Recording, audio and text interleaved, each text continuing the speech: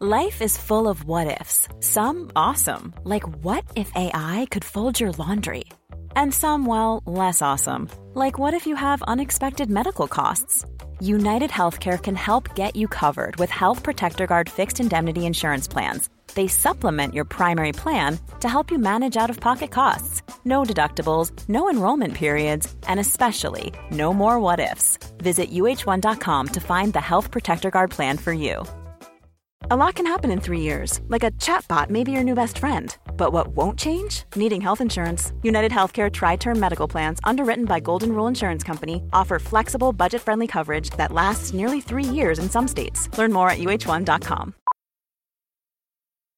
Millions of people have lost weight with personalized plans from Noom. Like Evan, who can't stand salads and still lost 50 pounds. Salads generally for most people are the easy button, right? For me, that wasn't an option. I never really was a salad guy. That's just not who I am. But Noom worked for me. Get your personalized plan today at Noom.com. Real Noom user compensated to provide their story. In 4 weeks, the typical Noom user can expect to lose 1 to 2 pounds per week. Individual results may vary. The truth is the most convincing story that maps onto reality. That's why the central narrative is falling apart. Right now in the United States, people should not be walking around with masks. We must see the central narrative for the fiction that it is. We are Americans. While elections are sometimes messy, this was a secure election. The founders began the fight for human liberty and self-governance, and it's up to us to finish the job. I tell you what, we are in a truth emergency right now. This is the end game.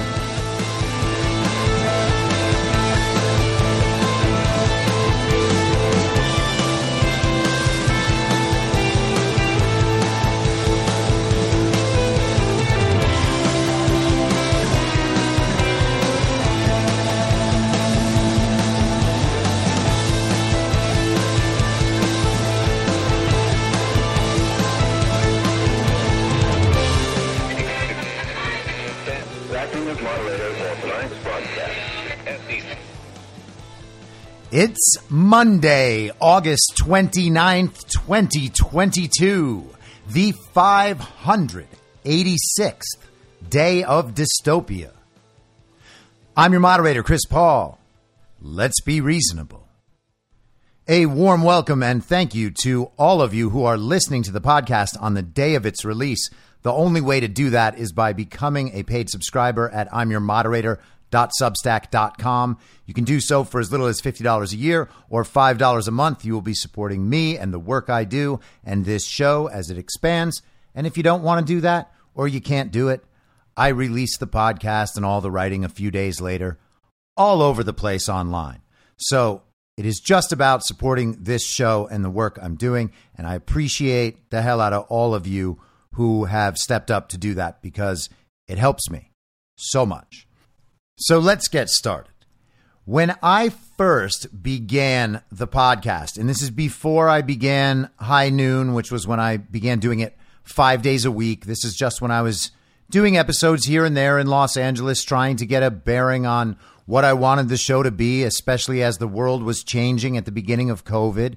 And one of the first things I remember saying was, I'm not trying to convince you that I'm right. I'm trying to convince you that your previously held notions might be wrong. Okay? I care only about the awakening. I just want people thinking for themselves and operating on the best possible factual information, knowing that we'll never have perfect information and that people have had different experiences and are ultimately going to reach different conclusions.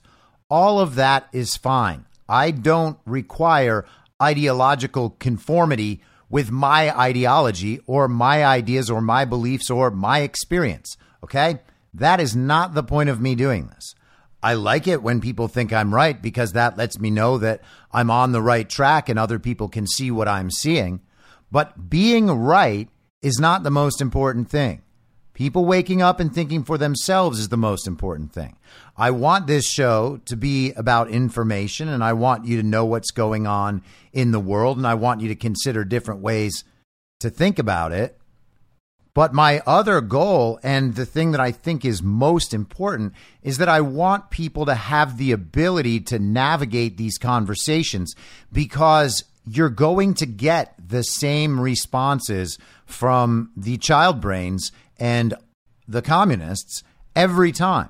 They have a limited series of arguments because the things they believe aren't true and aren't provable. So if they can't shout you down or shut you up or get themselves out of the conversation or get a crowd to bully you and dominate the conversation, they can't win.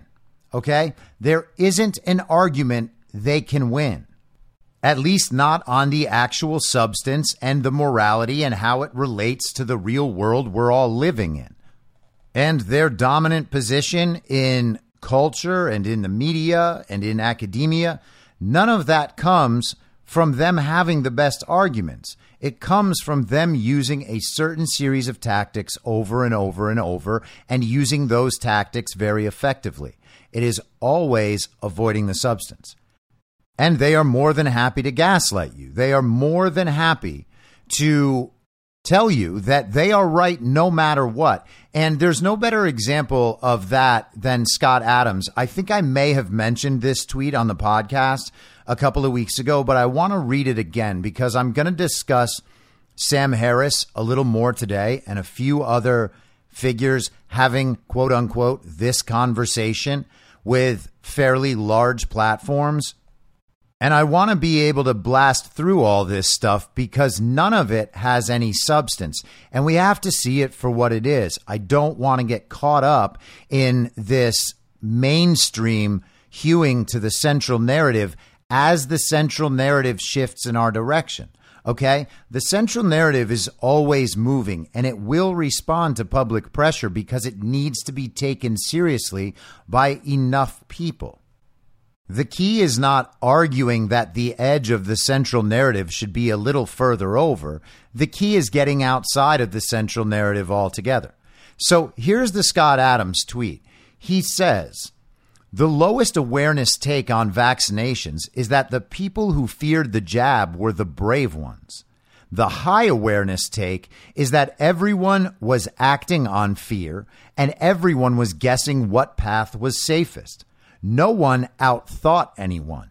It was just fear and guessing. And that's a very convenient position for Scott Adams to take because Scott Adams was a public vaccine supporter that tried to call everyone else stupid conspiracy theorists. We were not afraid, Scott Adams, of the vaccine. That's not because we ignored the science or we didn't trust the science. We looked at the science and didn't trust the science that was being screamed at us on television commercials and billboards from idiots that we already realized we didn't and couldn't trust. And that is the exact same thing we did when it came to COVID and lockdowns and school closures and business closures and masking. That was us looking at the science, understanding the fear narrative being pushed by the television and rejecting that fear narrative based on the underlying science and our observations of the empirical reality in front of us. People were not dropping dead on the streets, despite the fact that we were shown that from China. We knew the tests didn't work and produced 90% plus false positives. We saw the narrative, we saw the goals, we saw the agenda. There's nothing confusing or fear-based about that. We realized on a purely rational and scientific basis that fearing COVID was stupid because COVID isn't scary. For the vast, vast majority of the people, especially before the vaccine, quote unquote, was released, it was not deadly at all. It was a 99+% survival rate, and truthfully much higher than that, 0.1 to 0.3%. That means 99.7 to 99.9% of the people who contracted COVID, not just everybody, but the people who actually got it, 99.7 to 99.9% of those people were going to survive. It had the same infection fatality rate as an average flu. That's the data. You don't have to be scared of that. You don't have to react differently to it than you do to a flu of the same deadliness. Why would you have to do anything different? But instead, we turned the society completely over. Well, what does that mean? That means that there were other motivations at play. And so we addressed those motivations and made decisions for ourselves accordingly, not based on fear. Unless you want to say that fearing a one world global government and a medical autocracy being projected down on us and violating all of the rights guaranteed to us in our Constitution as our birthright, are we afraid of that? Well, okay, maybe, but that's the best thing to be afraid of. I mean, aside from like a robber with a gun pointed at your kids' heads, okay, maybe that's scarier, right? There are very personal examples you could make that are scarier, but on a society-wide sense, the takeover, the elimination of our country, the elimination of our borders, full tracking and observation and control by the highest authorities, relying on scientific experts who are practicing science wrong in obvious ways. Well, if we're all afraid of that, okay, man. All right. Okay. So we are very scared of the science, and that's why we didn't want to take the vaccine. But everybody else had a totally rational fear, the fear of COVID, and that's why they did take the vaccine. You see, we were both scared, and we made different choices. Our choice happened to be the right one, obviously, for all of the reasons we said at the time, reasons that have not changed as more information has come out. It's only made our reasoning more justified and justifiable. That is the reality we're talking about here. But Scott Adams doesn't believe that to be true because Scott Adams believes that he was following the right science the whole time and that the science has changed, but no one's told us about exactly how the science has changed. Ooh, we didn't know that the vaccine wouldn't be safe and effective or that it would be very dangerous. Except we did know those things, and we weren't scared of COVID. And if you're not scared of the disease, you certainly don't need a vaccine for it. But they went further than that and said that if we don't get the vaccine to not prevent the disease we're not scared of, then we are actually harming all of the people the vaccine won't help who are scared of the disease. And that is our fault. That is our moral responsibility. That is us, I guess, being driven by fear. What Scott Adams is really saying is that he was smart at the time, and that's why he took the vaccine, because he was both a smart person and a good person, and he knew that it was best for the community, right? Placing the community over oneself, that is supposed to be the highest moral good, we are told.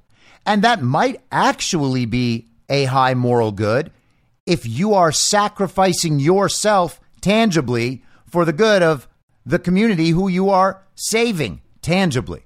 You could invent scenarios in real life where you sacrificing yourself might be the morally correct thing to do. And I'm fine with that. I have no dispute with that whatsoever. But you can't apply it to the entirety of society and just say that you are always required to sacrifice yourself on behalf of the community whenever it is demanded of you. And it's not demanded of you by the community. It's demanded of you by the people in the community with the absolute most power. That is what Scott Adams is arguing for, and that is why Scott Adams thinks he's still a very smart and very good person. So Scott Adams' claim is that he was wrong for the right reasons, and we were right for the wrong reasons. And because now we agree, he agrees now with our position, that means that he was right the entire time as the justifications for the position changed.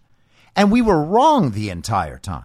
And now we are wrong again for taking this viewpoint on what these people are arguing.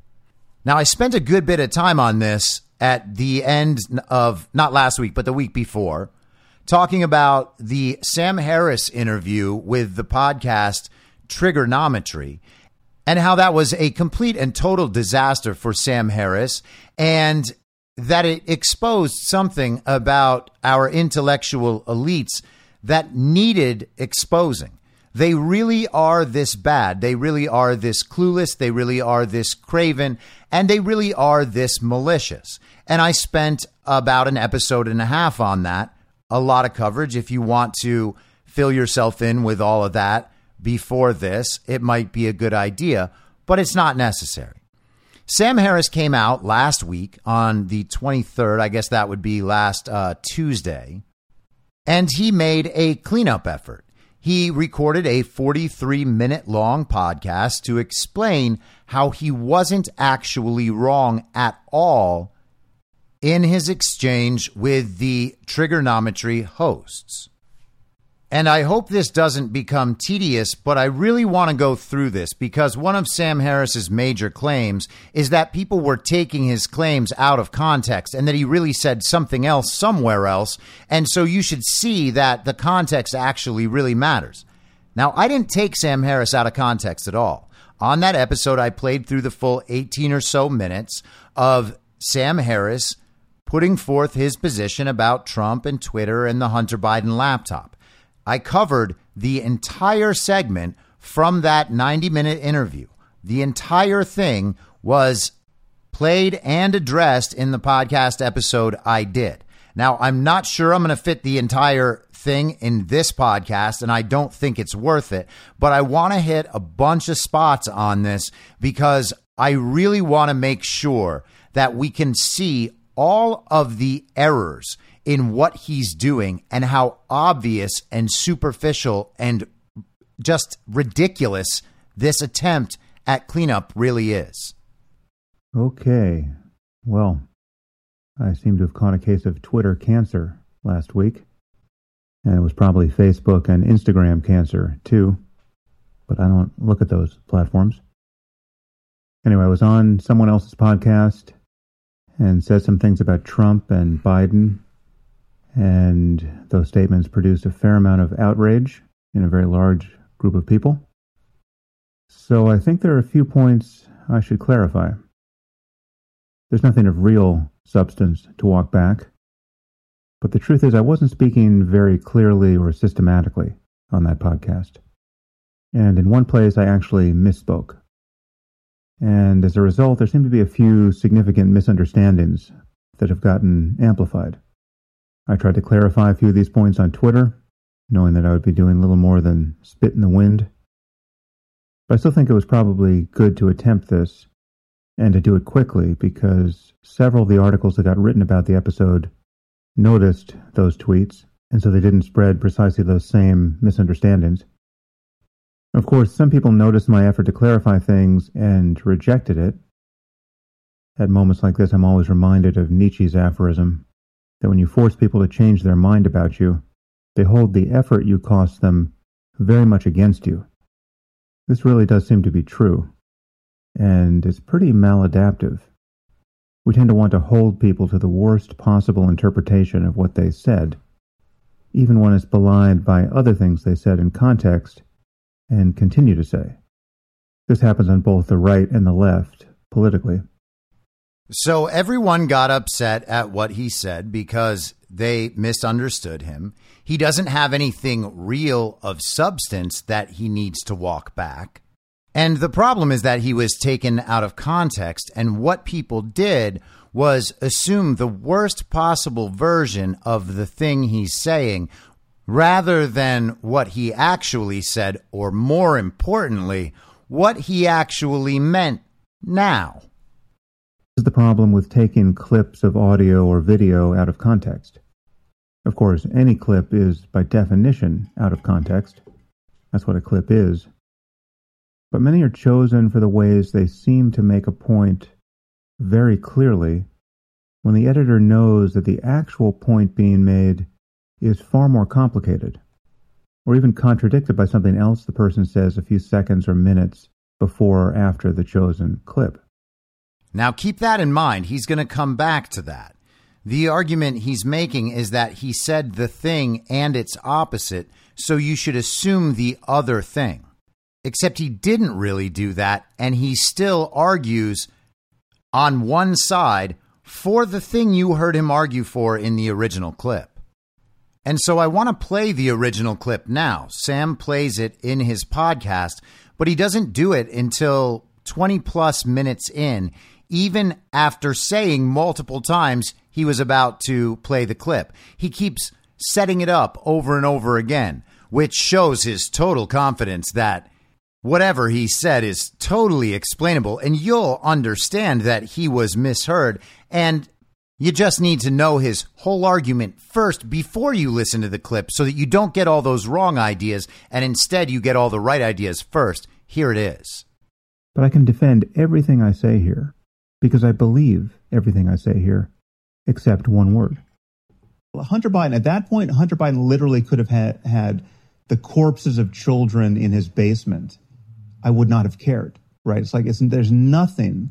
First of all, it's Hunter Biden, right? It's not Joe Biden. But even if whatever scope of Joe Biden's corruption is, like if we could just go down that rabbit hole endlessly and understand that he's getting kickbacks from Hunter Biden's deals in Ukraine or wherever else, right? Or China. It is infinitesimal compared to the corruption we know Trump is involved in. It's like a firefly to the sun, right? I mean, like there's just it doesn't even stack up against Trump University, right? Trump University as a story is worse than anything that could be in Hunter Biden's laptop, in my view, right? Now that doesn't answer the people who say it's still completely unfair to not have looked at the laptop in a timely way and to have shut down the New York Post's Twitter account. Like that's just a conspiracy. That's a left-wing conspiracy to deny the presidency to Donald Trump. Absolutely, it was absolutely right, but I think it was warranted, right? And again, it's a coin toss as to whether or not Sam, I'm sorry. That particular piece. I'm really sorry. I was the one that said we should move on, but you've just said it. something I really struggle with there, which is the kids in the basement. The kids in the basement. I'm interested in democracy. You're saying you are content with a left-wing conspiracy to prevent somebody being democratically re-elected as president. Well, no, I'm content. Well, but the thing is, it's just not left-wing, right? So Liz Cheney is not left-wing, right? Liz Cheney is doing everything in her power. You're content with a conspiracy to prevent somebody being democratically elected. But there's nothing. Conspiracy. It's not. It was a conspiracy out in the open. But it doesn't matter if it was. It doesn't matter what part's conspiracy, what part's out in the open. I mean, I think it's like if people get together and talk about what should we do about this phenomenon. If there was an asteroid hurtling toward Earth. And we got in a room together with all of our friends and had a conversation about what we could do to deflect its course, right? Is that a conspiracy? So that's the clip that Sam Harris has chosen to focus this podcast on. Again, there was an 18-minute, maybe 20-minute segment of that interview focused on Trump and Twitter and the Biden laptop. And you can go back to that episode. It was Thursday, not last week, but the week before. And you can hear me go through all of that. But I wanted to give the context for anyone who hasn't heard that and hasn't heard the Sam Harris interview. And now let's go back to his cleanup effort. The first 5 minutes were basically just Sam Harris making excuses and blaming it on other people. And then his argument begins around 5 minutes in. Again, I made this much easier than it should have been by speaking sloppily, which I hope it doesn't seem too self-serving to say. I don't do very much. Even when I say something that seems quite extreme, I tend to be fairly precise in how I say it. Consequently, I don't often find myself in the position of having to say that I misspoke. It's true that people sometimes misunderstand or deliberately misrepresent what I actually meant to say, but that's a different problem. Even when dealing with people's misunderstandings or outright lies about what I've said, I'm rarely in a position of saying, sorry, there was actually a word there that was out of place and misleading. So Sam Harris, all the time, thinks his way through all these issues perfectly and usually expresses them exactly how he means them. He almost never, ever makes any mistakes when speaking. And just this one time, he said one wrong word, and the whole thing got taken out of context by really malicious people. And because many people are now accusing me of believing things I don't believe, and of supporting things I don't support, and of generally being a hypocrite. For instance, many people are saying that I used to be committed to truth and honesty. I wrote a whole book about how bad it is to tell lies, but now I'm in favor of lying, apparently, and censorship. And I'm actually open to destroying our democracy, too. This is all bullshit. So apologies in advance if you find this boring. I actually find it an interesting experience to go through. Being engulfed by a tsunami of hatred definitely gets your attention. And you get to see who your friends are, and who is almost your friend, and who your former friends were always in the process of becoming. And you get to see otherwise smart and decent people deranged by rather sickening political and financial incentives. Well, Sam Harris has just described himself perfectly. That is who Sam Harris is at this point in time. Maybe it's who he always is. I said on that podcast episode, Sam Harris used to be an intellectual hero of mine. I've read his books. I listened to his podcast for many years. But now he's consumed by a tsunami of hatred, totally unjustified, by many people that used to be very smart, but now aren't because they can't understand that Sam Harris is still right no matter what. But now these people have been deranged by rather sickening political and financial incentives. Well, what has so deranged you, Sam? That's the question. And it seems to always be Donald Trump and Donald Trump supporters. Why do those particular things upset you so very much, Sam? And you get to see the strengths and weaknesses of your own business model, and of your own place in the world, really. It's not an experience I recommend, exactly. If you can avoid being burned as a digital witch, I suggest you avoid it.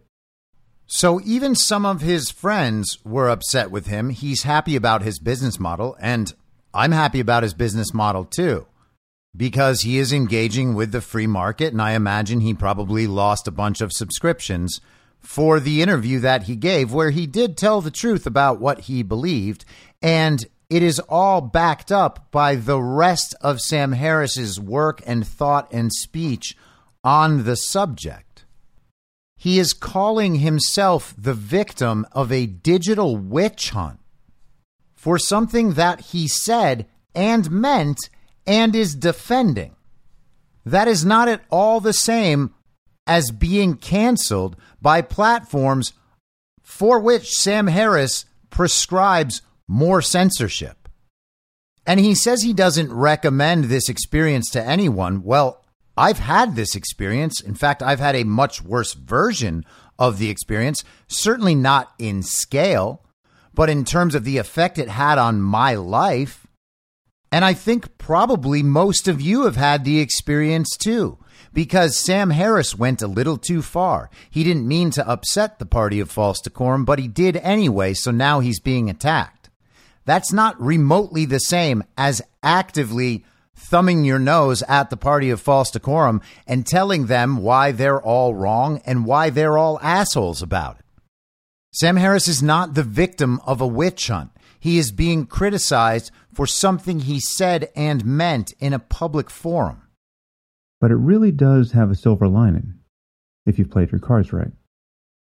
First, I should probably play the clip that went viral, because this is what everyone is reacting to. So this is minute 7. He still doesn't play the clip for another 13 minutes. Before going any further, I should really play the clip. But now let me give you 13 more minutes of why I'm not wrong before I let you hear it. I emphasize again that I usually speak very precisely, even when I seem to be saying something extremely provocative. For instance, I've said on several occasions that I think Donald Trump is a worse person than Osama bin Laden. Now, the statement is obviously meant to get your attention. I get that it's surprising, but it's not meant to be hyperbolic. I can defend every word of a statement like that. What I can't defend are people's misunderstandings and erroneous extrapolations of a statement like that. So according to what Sam Harris has seen on TV and read in the mainstream media, and according to the conversations that he's had with people like Michael Hayden, the former director of the CIA, who just last week was encouraging Donald Trump's assassination, Donald Trump is worse than Osama bin Laden. And Sam Harris likes making statements like that because they are provocative. And then he gets to argue why that's true. And he thinks because he has an argument for why that preposterous statement might be true, that means that it is true. And he would maybe be right about that if all of the premises of the argument were in fact true. Except none of them are, and as you'll see, Sam Harris has no idea what he's talking about. Perhaps I should just clarify that statement again, because it actually goes a long way to explaining my view of Trump. Why I think he's such a terrible person, but not nearly as scary as some people think he is. And not nearly as scary as many people think I think he is. He's a terrible person, but not as scary as most people think that he is, or most people think that Sam Harris thinks he is. So it turns out he's not that scary. Yes, Sam Harris talked about him as if he was an asteroid hurtling toward Earth, and that we were all going to die if Donald Trump once again resumed his rightful position as president of the United States of America. But he's not that scary. You see, he's just a really, really, really bad person, according to Sam Harris, for reasons that the television constantly agrees with and that the Atlantic and the New York Times totally agree with. And because Sam Harris has all the people like him, the smart people, the very serious intellectuals on his side, he's right. Because then all the premises would be true, except all those premises are only true within the false reality. They're not true in the real world, and Sam Harris can't actually prove them true. That's the part he doesn't know or understand. He is in an information bubble inside Twitter, inside his very serious intellectual enclave. That's all of the information, the sum total of information in the entire world, according to people like Sam Harris. Because he only ever accesses the central narrative, and the central narrative contains all the information worth knowing, and all the information outside of that is disinformation and not worth knowing. It should be ignored at best, or you can be like Sam Harris and go on a mission to defeat all that disinformation. But either way, Sam Harris is utterly clueless about all of the things he doesn't know that he doesn't know. And of course, that could be said of anyone, which is why it's important to have some degree of humility when you are making really extreme arguments based only on faulty premises, and you can't defend the premises very well. I think Osama bin Laden was a more or less normal human being, psychologically. He was just living in the grip of a dangerous and idiotic worldview. The moral structure he imagined he was living under and wanted to impose on the rest of the world, given his beliefs, was despicable. So he created immense harm, and it's very good that we killed him. But within the framework of his odious beliefs, he demonstrated many virtues. He was a man who certainly seemed to be capable of real self-sacrifice, and he was committed to ideals beyond his narrow self-interest. He was, by all accounts, personally quite courageous. I don't claim to know that much about him, but it wouldn't surprise me at all if he was generally a person of real integrity and generosity and compassion in his dealings with his fellow Muslims. So in Sam Harris's worldview, the problem here is Islam alone and Osama bin Laden's purported adherence to the Islamic system, and that being the justification for what he has done, which is orchestrate a plot to hijack planes and blow up buildings and take down the World Trade Center and destroy our economy and blah, blah, blah, blah, blah, blah, blah. Now, let's take all of that as just automatically true, understanding that it is not automatically true, obviously. But Sam Harris is saying that despite his actions and his beliefs Osama bin Laden actually had a lot of virtues. Now, I am not a professional philosopher, but I studied philosophy. I don't think that there is a grand theory that describes how someone can lead a virtuous life even though their actions and beliefs are both abhorrent. I don't think this is possible, but Sam Harris apparently believes it is. Now, is there anyone that Sam Harris wouldn't make that argument for or on behalf of? Would Sam Harris make that argument on behalf of Hitler? I mean, everybody's mom thinks that they're a good person for the most part. People's friends generally think those people are good people.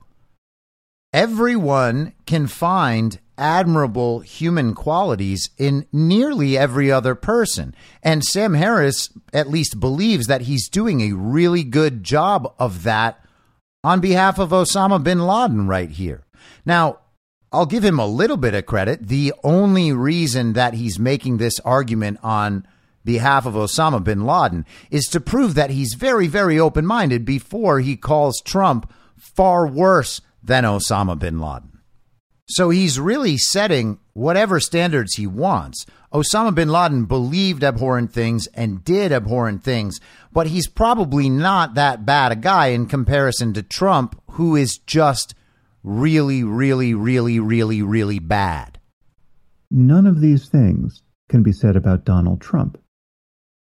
Trump is, without question, one of the least honest and most malignantly selfish human beings I have ever come across. And the paradox here, it's not really a paradox, but it's what makes the point I'm making confusing to many people. The seeming paradox is that if Trump were a better person, he would be worse in many ways. You got all that? Donald Trump is just maliciously evil and stupid no matter what. In fact, the worst person that Sam Harris has ever come across. Except Sam Harris has, to my knowledge, never met Donald Trump. So his opinion of Donald Trump is based solely on what he has seen in the media and what he knows about politics and what he's observed with culture. Now, observing the Donald Trump phenomenon from inside the upper levels of the party of false decorum, or in an environment where you are only in party of false decorum settings, like in a university, for instance, or a government organization, or as I was in Hollywood, you will only get feedback that reaffirms how terrible Donald Trump is. And Sam Harris has never left that bubble. Sam Harris has never tried to talk to a Trump supporter about what it is they actually believe and what they like about Donald Trump. He has never done this.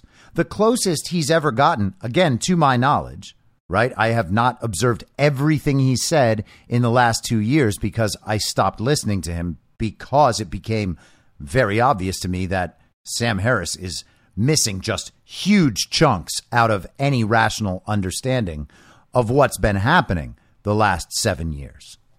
But the closest he's come is having Scott Adams from before on his show so that Scott Adams could tell Sam Harris how smart Scott Adams was for predicting that Donald Trump would win the 2016 election.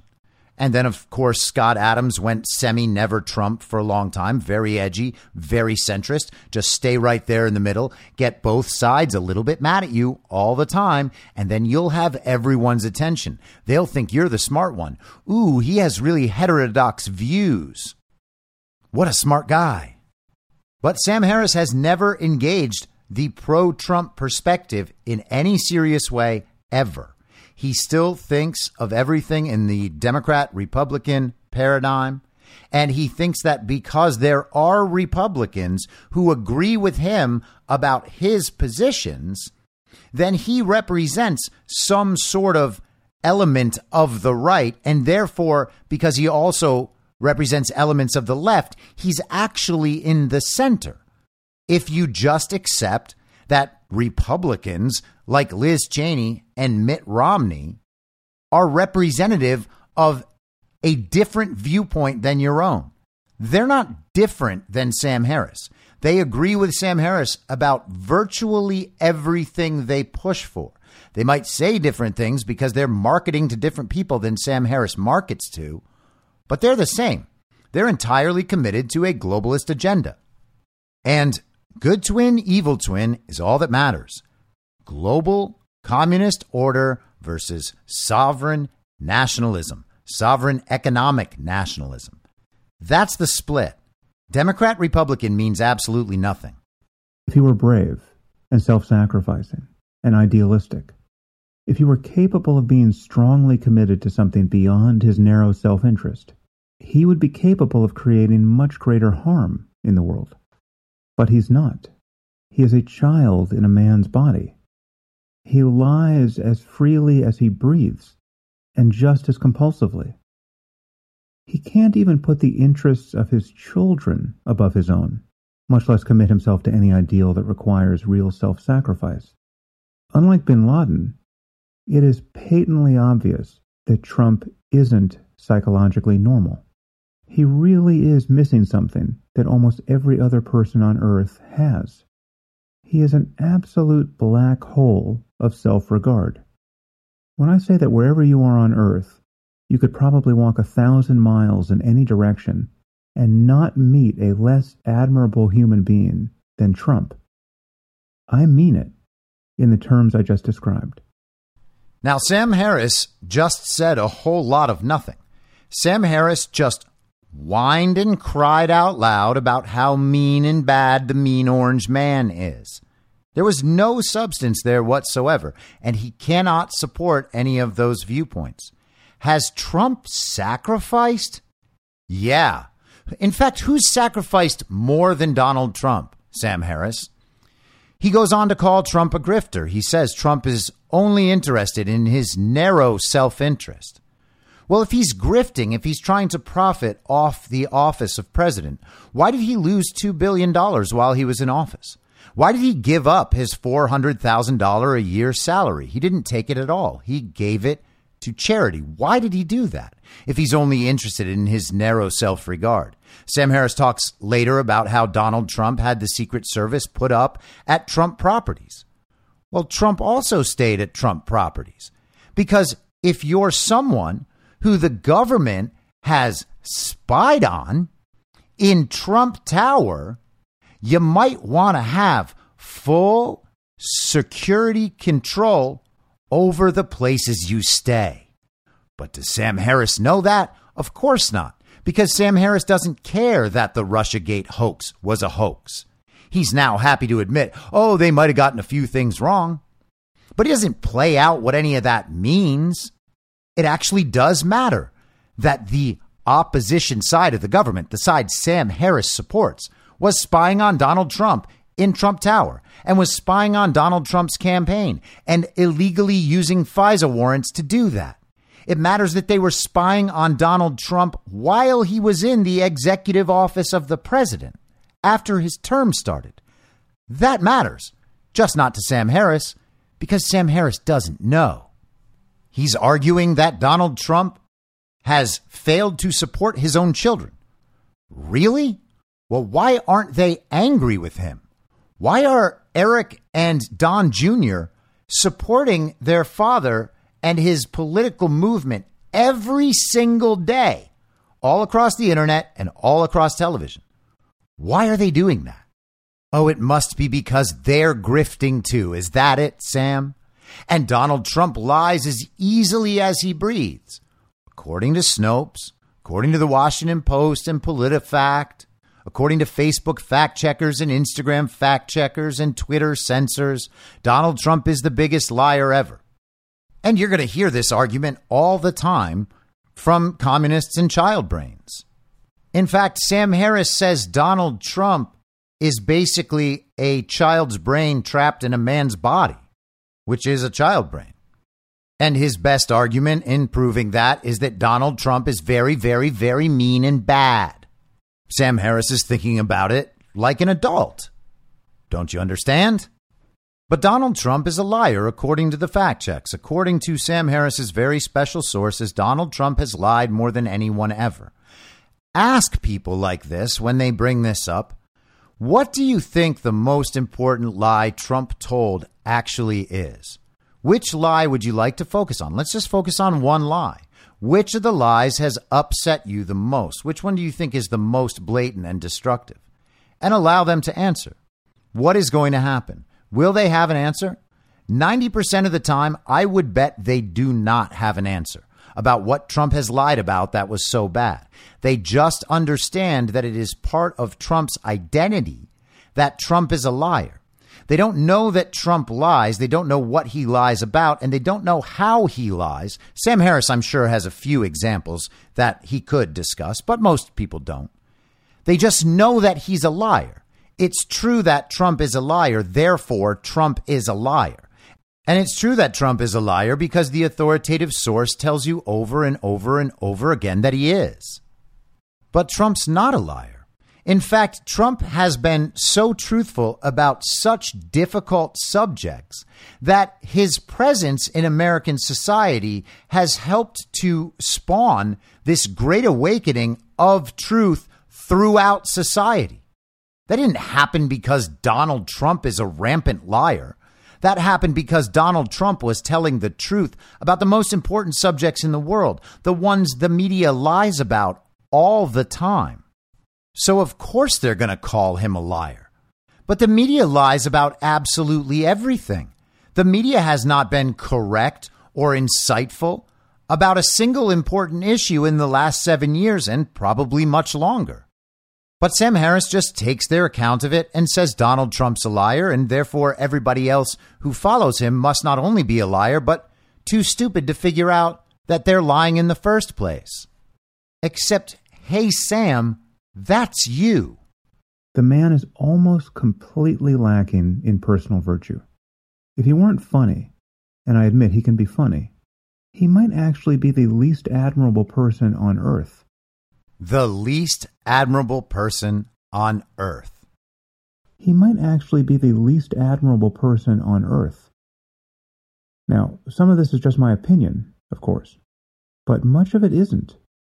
Okay, to say that Trump lies incessantly and with a velocity almost never encountered anywhere else in human life is a fact.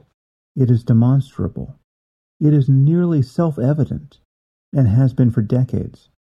It is as true and uncontroversial as saying that he's around 6 feet 2 inches tall. I realize that when I say this sort of thing, it sounds like an expression of personal hatred and of my own political partisanship. But it is neither of those things. I don't hate Trump. I hate the fact of him. I hate the space he occupies in our world.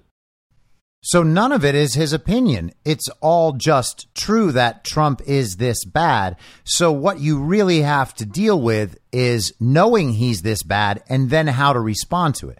But you just always assume from the beginning that Donald Trump is the worst person in the world. The worst person in the world, worse than Osama bin Laden. But Sam Harris doesn't hate him. Because Sam Harris knows that it's bad to hate people, and Sam Harris is not the kind of person who would hate. In fact, Sam Harris has a meditation app, which means that it's not possible for him to hate. He's not the bad guy, no matter what. Trump is the bad guy, and you have to understand that. And as long as you agree that Trump is the worst person in the world, then none of it is even opinion. You're just stating the fact. It's true that Trump is the worst person in the world. He just hates the fact of Trump. He hates that Trump exists. He doesn't hate Trump. He just thinks he's the worst person in the world and shouldn't exist, but he doesn't hate him. He hates the fact of Trump. He hates the space Trump occupies in our world. If Sam Harris extended that to Trump supporters, which he does, he really only has to start calling us termites and speaking German to understand what this hate movement really is. But the last thing he said there is key. He hates the space that Trump occupies in our world. Now, why does Trump occupy so much space? Well, because the media and all of the elite culture and the most powerful people and institutions in the entire world are all hell-bent on destroying Donald Trump and have been from the beginning. And their effort in attempting to do that is unceasing. They have not stopped or slowed even a bit. In fact, they keep ramping it up to the point where even now, 19 months after Trump has, quote unquote, left office, they are still absolutely as obsessed and upset as they were for the entire time before that. And Sam Harris hates it. But rather than blaming the people that are making it that way, he blames Donald Trump and Donald Trump's supporters for doing what they're doing, which, by the way, has an overwhelming majority of support in America right now. And somewhere in the dark recesses of the part of Sam Harris's brain that got switched off when he fully joined the false reality, Sam Harris probably knows that too. I hate what he has done to our politics. Yes, I know his ascendance politically is a symptom of many underlying problems, but he has also exacerbated those problems massively. Trump isn't the answer to wokeness and leftist hysteria, because he has done more than anyone to produce that hysteria. If you want to see how crazy the left can get, just elect Trump for a second term in 2024. Get it? Liberals aren't acting this way because they have children's brains and they don't understand what's happening in the world, and they like to be upset all the time so that they can get their way, because there is no other way for them to win with such terrible arguments. That's our fault. We did that to them by making Donald Trump a thing. And so if you're worried about wokeness, the solution is not to create a movement that makes sure wokeness is not part of society. It's to give the woke people whatever they want and just push back a little bit in the New York Times every now and then and be very controversial. And by the way, Sam, we find it entertaining when leftists go crazy. It doesn't bother us the way it bothers you. We make fun of them. You're the one who thinks that they have really good points that you need to discuss at length and then come down on the right side of. We have a real problem of populist irrationality and misinformation and tribal lunacy on both the left and the right. Trump has made that problem astronomically worse on both the left and the right.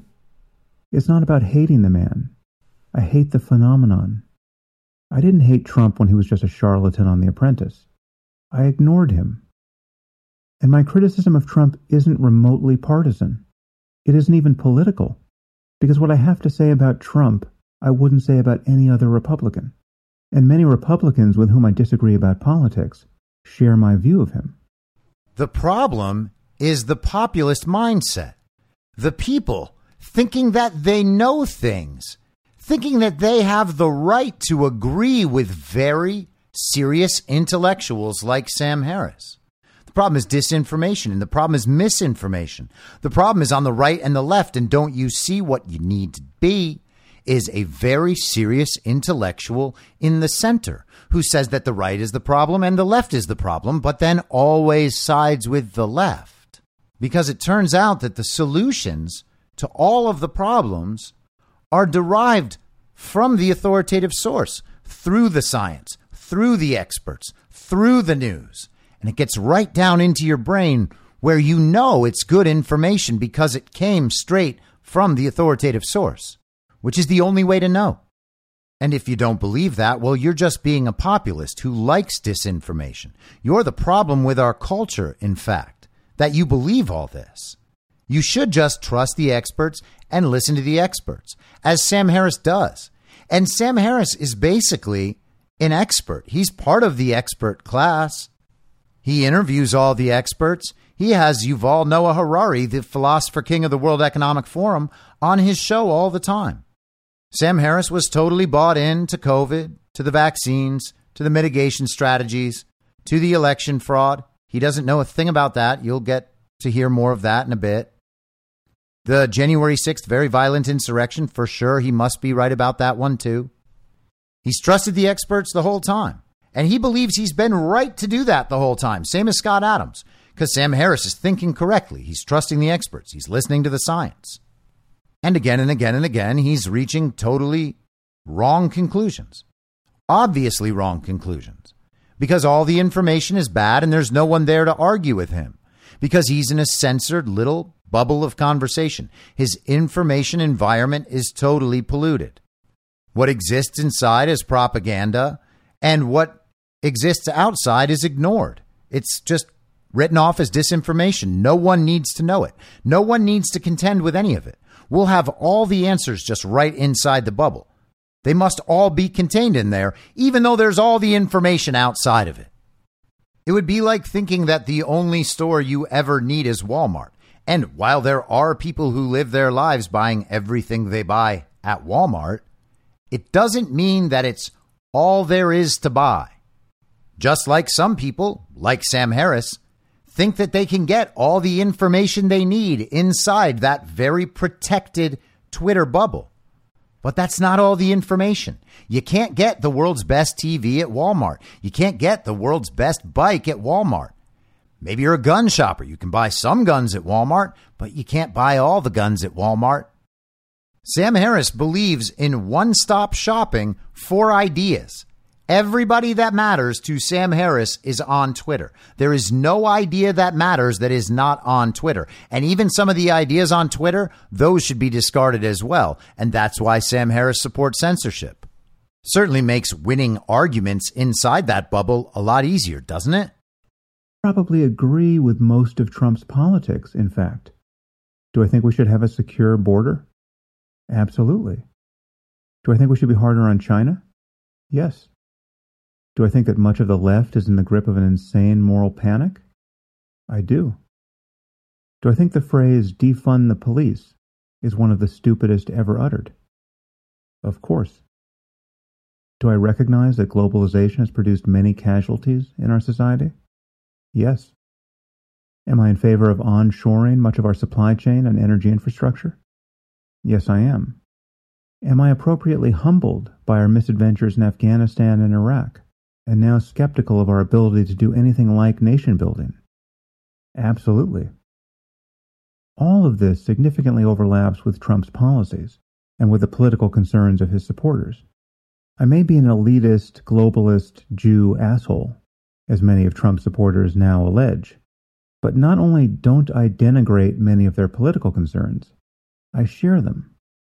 You got that? That right there is what you call centrist street cred. He has the right positions on a range of issues, all of which are in direct opposition to the global communist agenda he nonetheless supports and thinks is necessary for going forward in the world.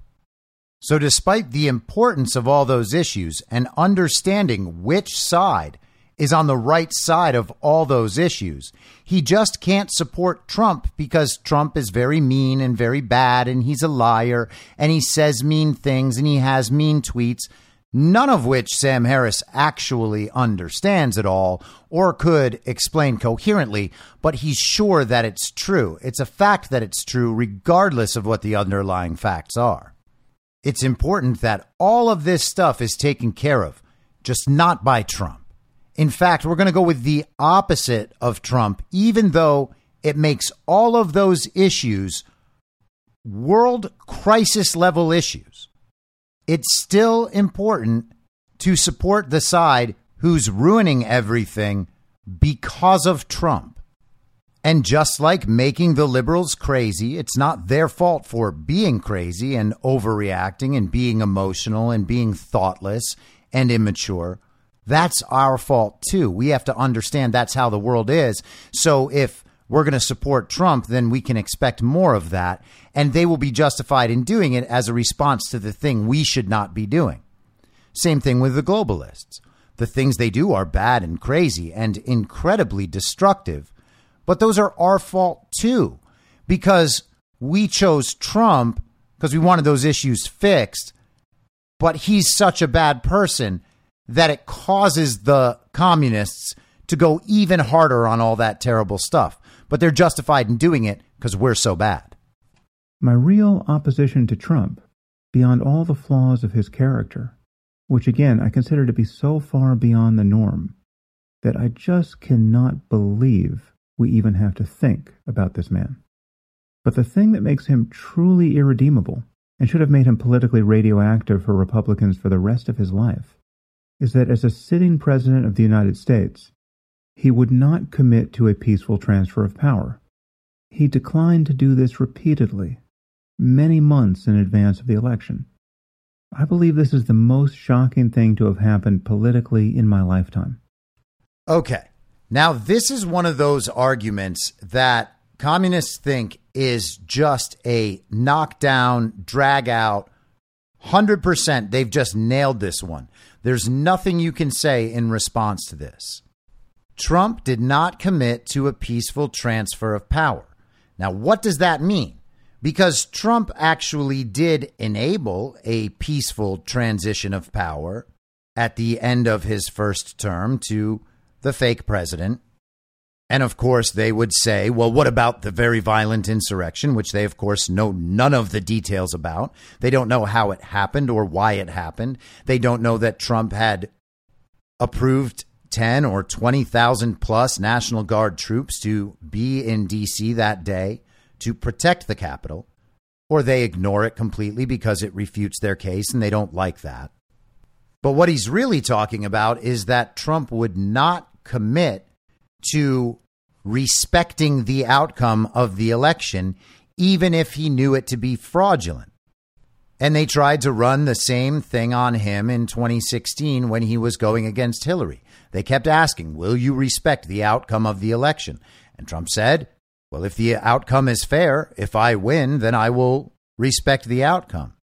If I lose, it's because of fraud. And so I won't, because no one should respect the outcome of fraudulent elections. And the proof for the fraudulent election is overwhelming. The proof for the fraudulent election in 2016 is substantial as well. And we will have plenty more of that for anyone who might doubt it.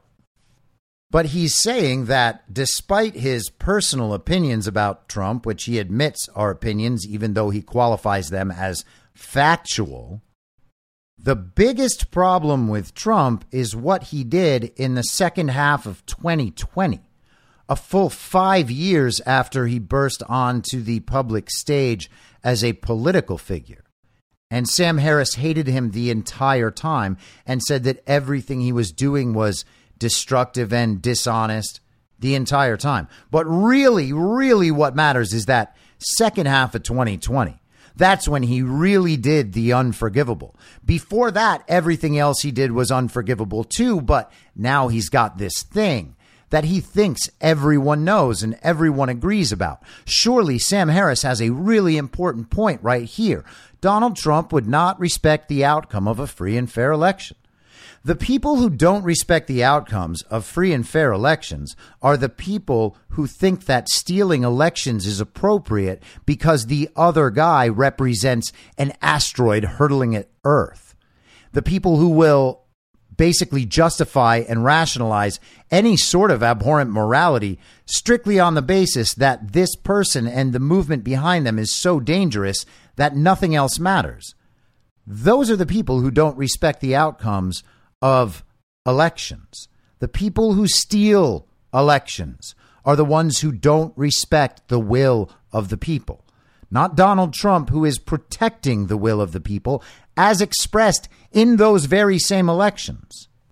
And of course, Trump's lack of commitment to the most basic principle of our democracy laid the groundwork for his big lie about having really won the 2020 election and for the violence on January 6th.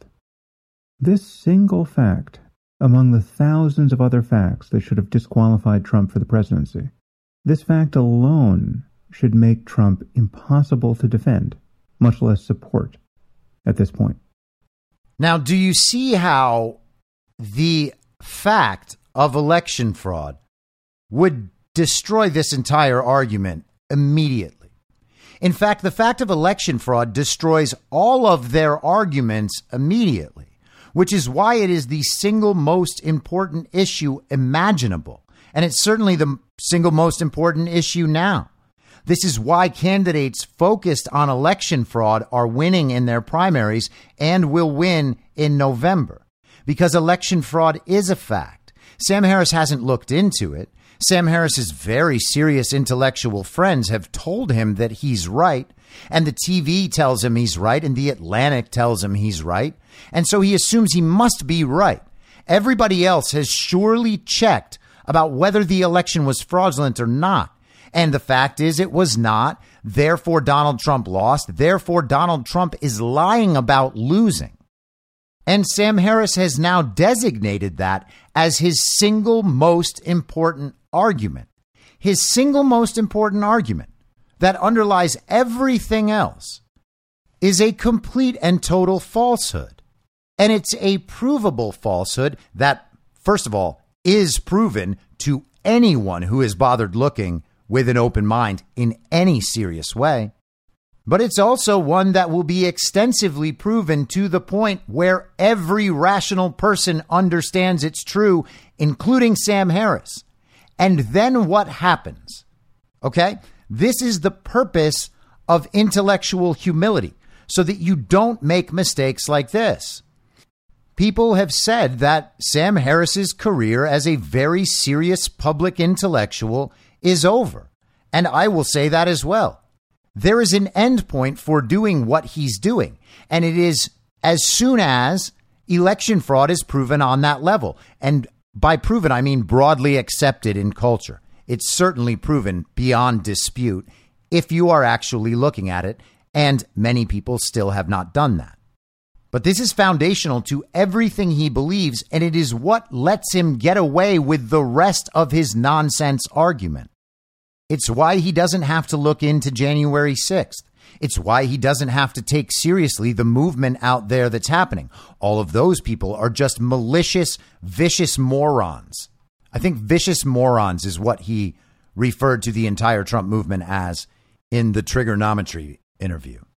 And the fact that the Republican Party has found a way to ignore this truth, as though it were some tiny detail, is proof that it has become a cult of personality. So ignoring the facts of election fraud is what makes this a cult of personality.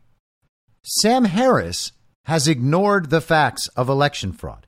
He knows absolutely nothing about election fraud. He has just denied its existence the entire time, to the point where he doesn't even need to take it seriously, and he thinks that this is an intellectually responsible position. He has also just committed himself to saying that whether or not you're in a cult hinges on that claim. Well, Sam Harris is on the wrong side of that.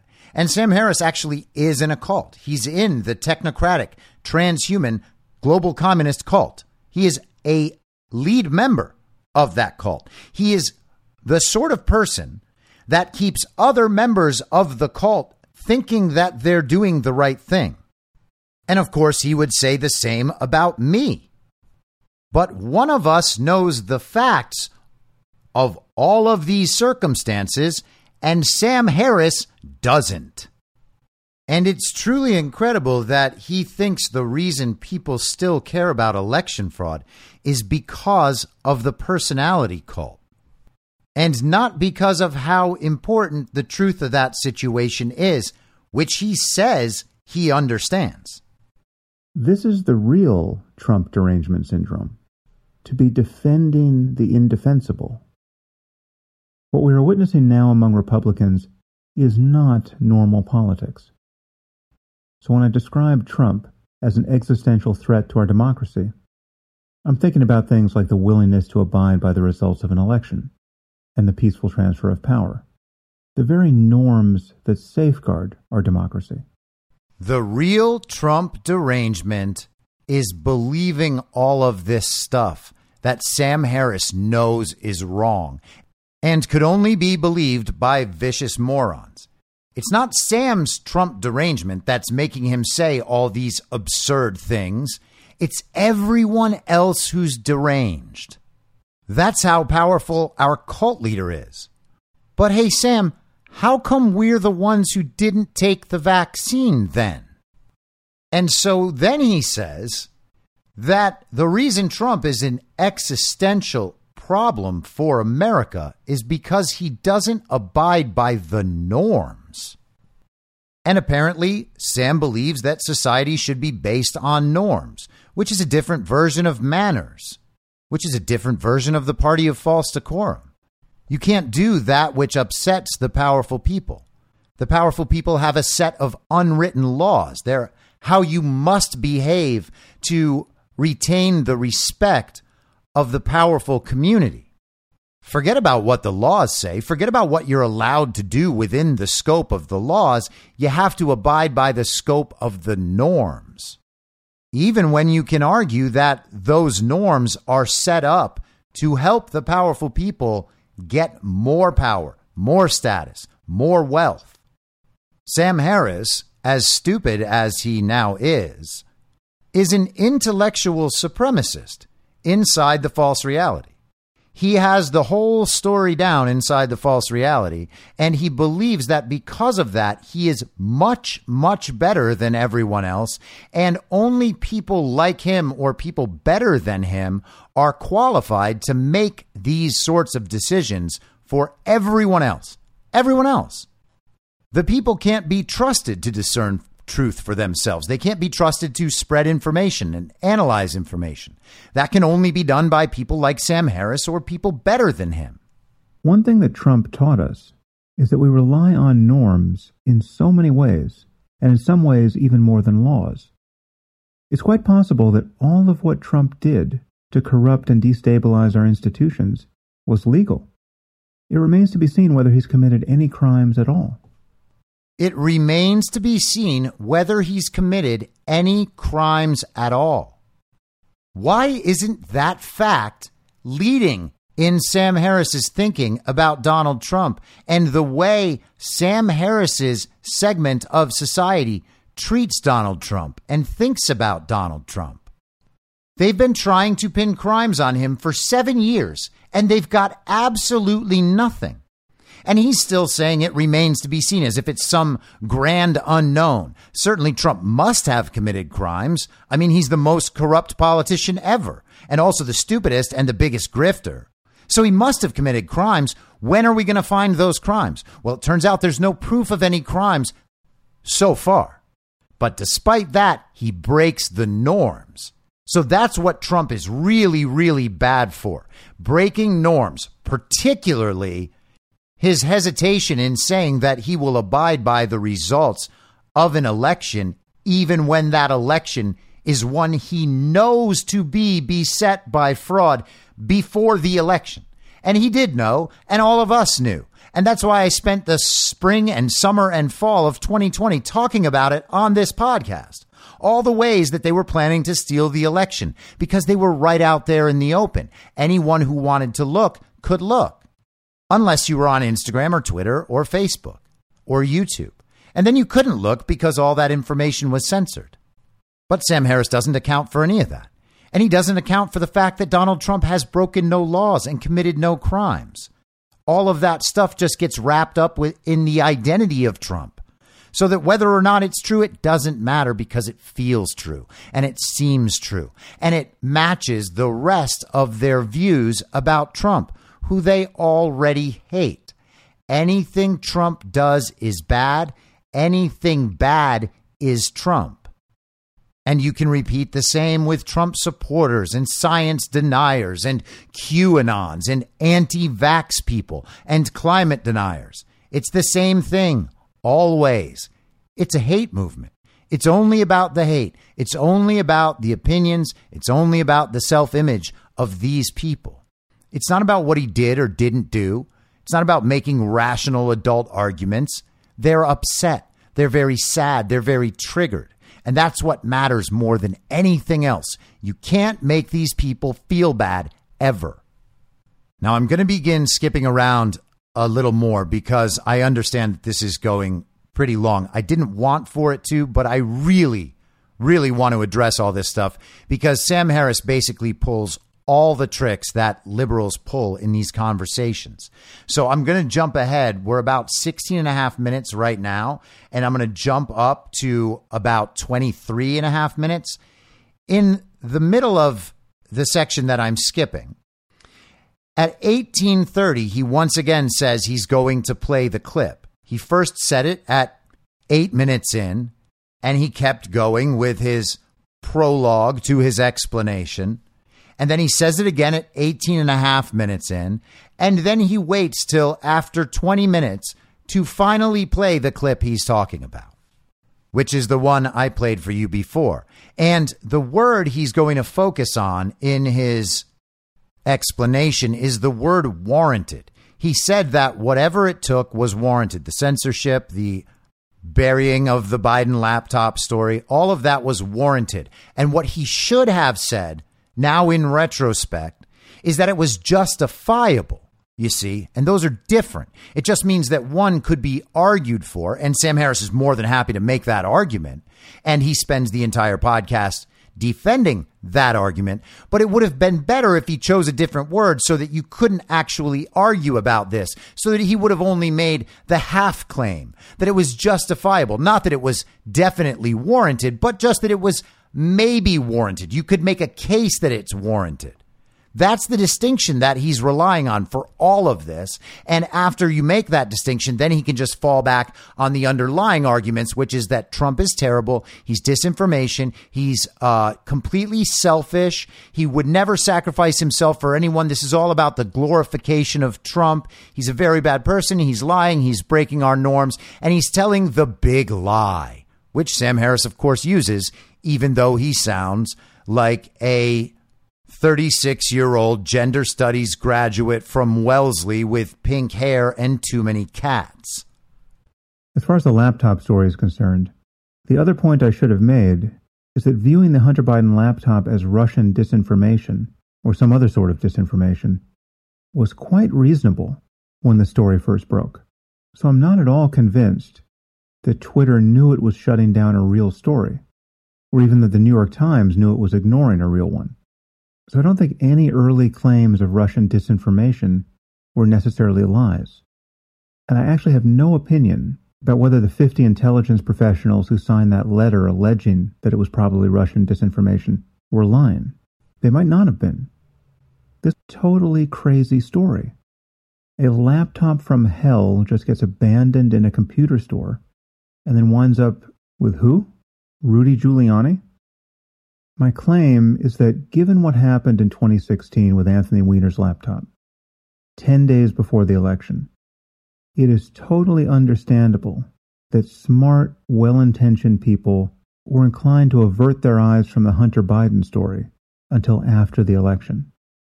Sam Harris does not know, he has no opinion on whether or not the 51 former intelligence officials who signed that letter saying that Hunter's laptop had all the makings of a Russian disinformation operation.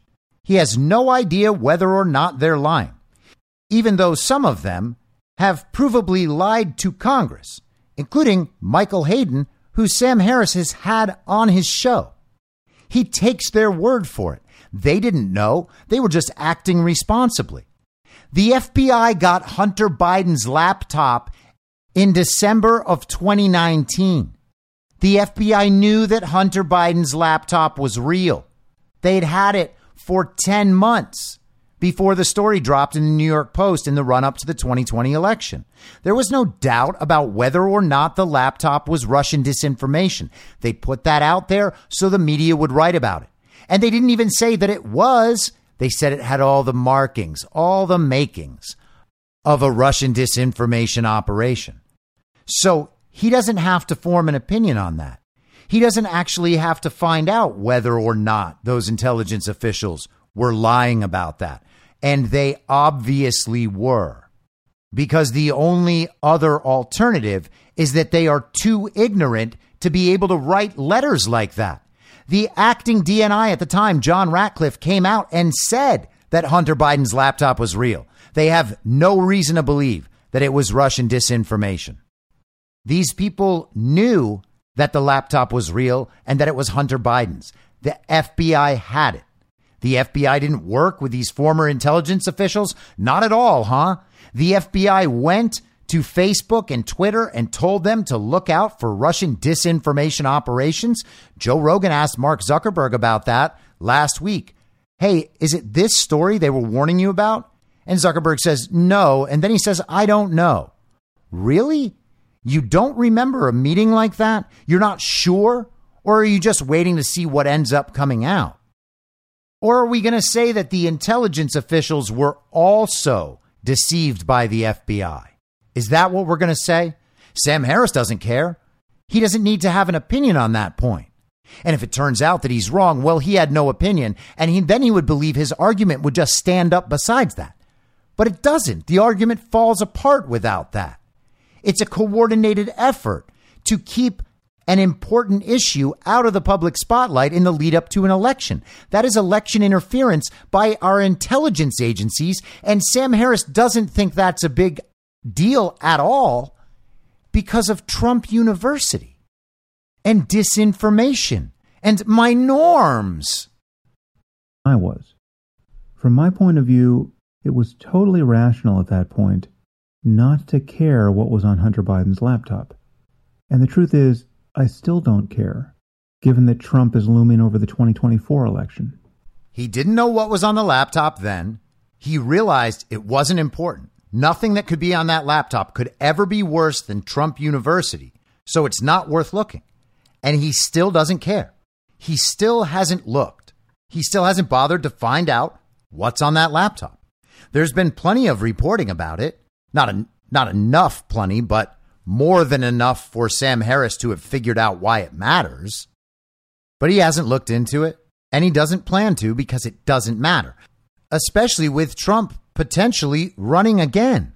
He's going to need to not know what's on Hunter Biden's laptop in 2 years' time if Trump runs again. Sam Harris is arguing for his active participation in his own ignorance. This is supposed to be the galaxy brain of the communists. This is supposed to be the very serious centrist intellectual. But political corruption, if it exists on the Biden laptop, doesn't matter next to Trump.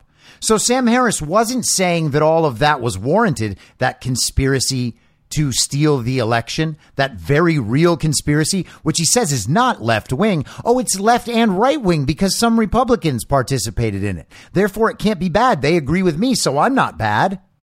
That conspiracy that was only justifiable and not quite warranted, he should never have said anything that concrete, is still nonetheless warranted 2 years from now when he does the same thing by not looking. And in Sam Harris's little tiny child brain, all of this makes sense. And he's about to tell you why. What you're about to hear is the coup de grace of the failure of elite intellectualism. Given the choice we had in 2020, given how much we know about both Trump and Biden, stretching back decades, there is absolutely nothing that could be on that laptop that is relevant to me. And I'll explain why in a moment. So Sam Harris's key point is that if Joe Biden was actually bad, we would already know it because the media has been following him throughout his career. Now, there is plenty of coverage on Joe Biden being exceedingly bad in countless ways that is out there and that people were able to see throughout 2020 if you weren't on a censored platform, and you could have seen it throughout the history of Joe Biden's reporting for however old you are because he's been doing bad things for that long. Since his formative years as a Delaware senator, being mentored in politics by Robert Byrd, who is a leader in the KKK, Joe Biden has done bad things. He has sold his office in Delaware.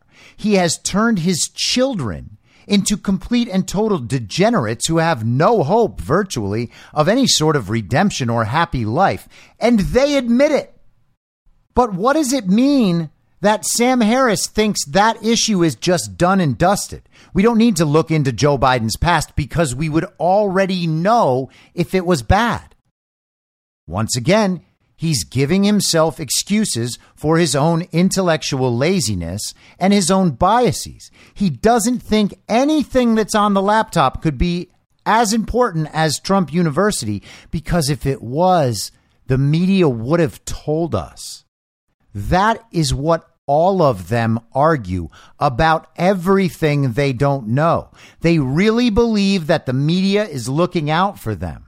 They believe that because they think the people on TV are people like them or people better than them. And either way, they know that those kinds of people couldn't put one over on people like them. Smart people. You understand? Because they're smart, they know that they couldn't be lied to by the media. Therefore, what the media is saying is true. And what the media avoids saying is done because it's not worth saying. If it was important, they'd tell us. And they're not telling us, therefore it's important. In fact, they're saying that this thing everyone else thinks is so important is not important. And so why waste your time figuring out whether they're right? They wouldn't lie to people like us. And what kind of privilege imagines that to be the state of the world? And I'm sincerely asking for the side of people who talk so much about privilege and how, if nothing else of the woke conversation matters, at least we should be accounting for the particular privileges we might have that might lead us to see things different if we happen to be someone else. Now, Sam Harris doesn't care about that in an intellectual sense. He accepts that they wouldn't lie to people like him because what they're trying to do the most is help people like him. Help people with his viewpoints.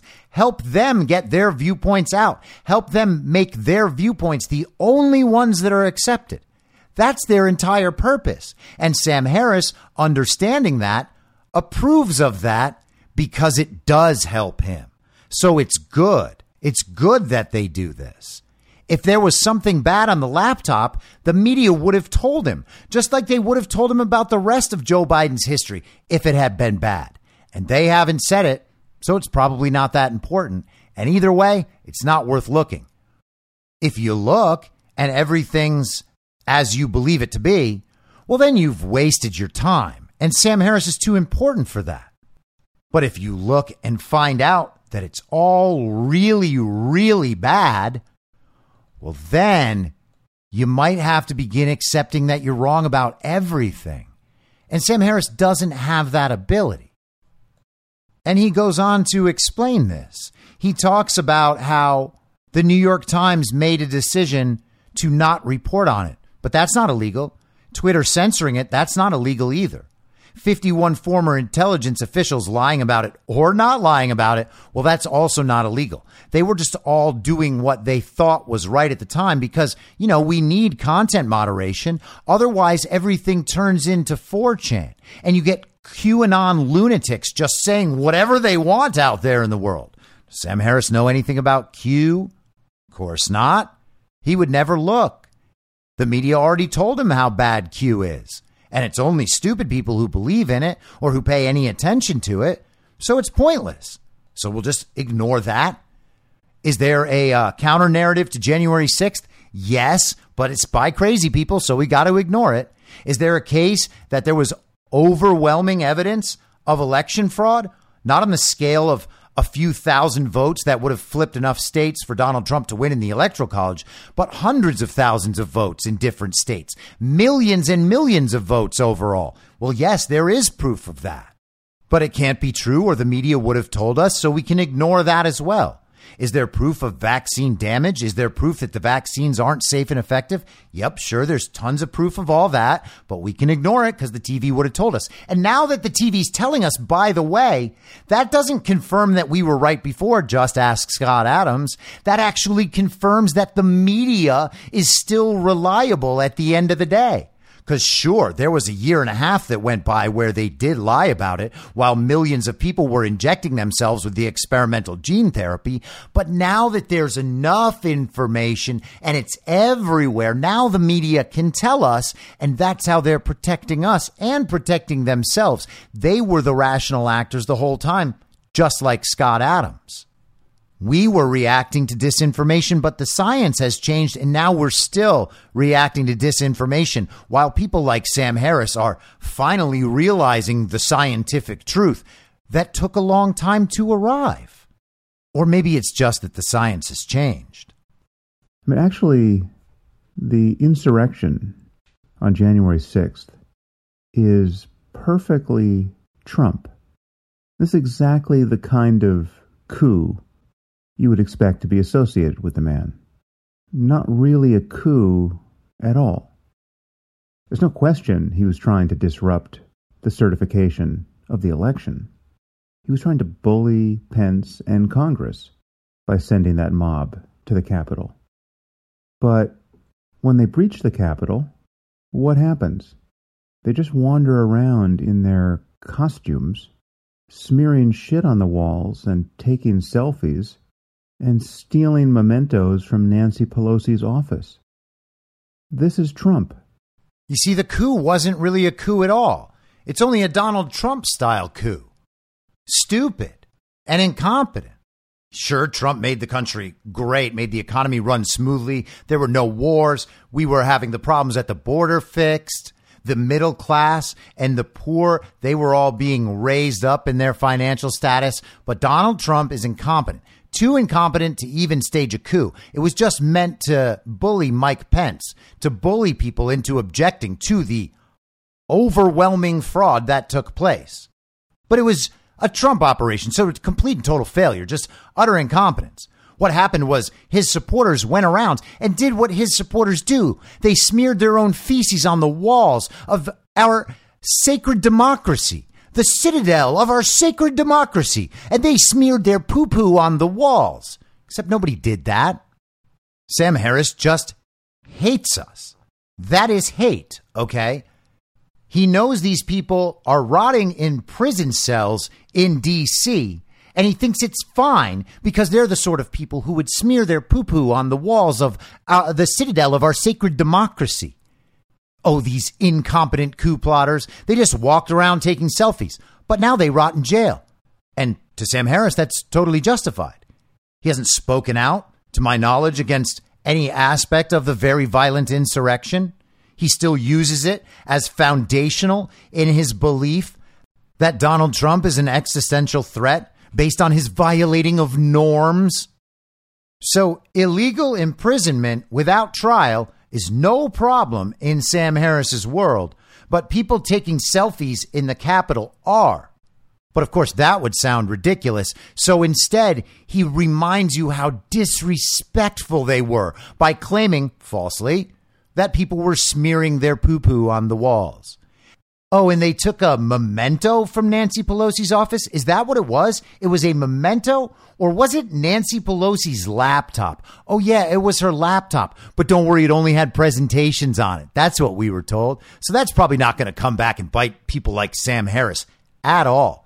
Sam Harris is basically just walking through a red pill session. It's to the point where Sam Harris is so bad at being Sam Harris that I think he must be some kind of double agent, trying intentionally to wake up the sleepiest people who are in his audience.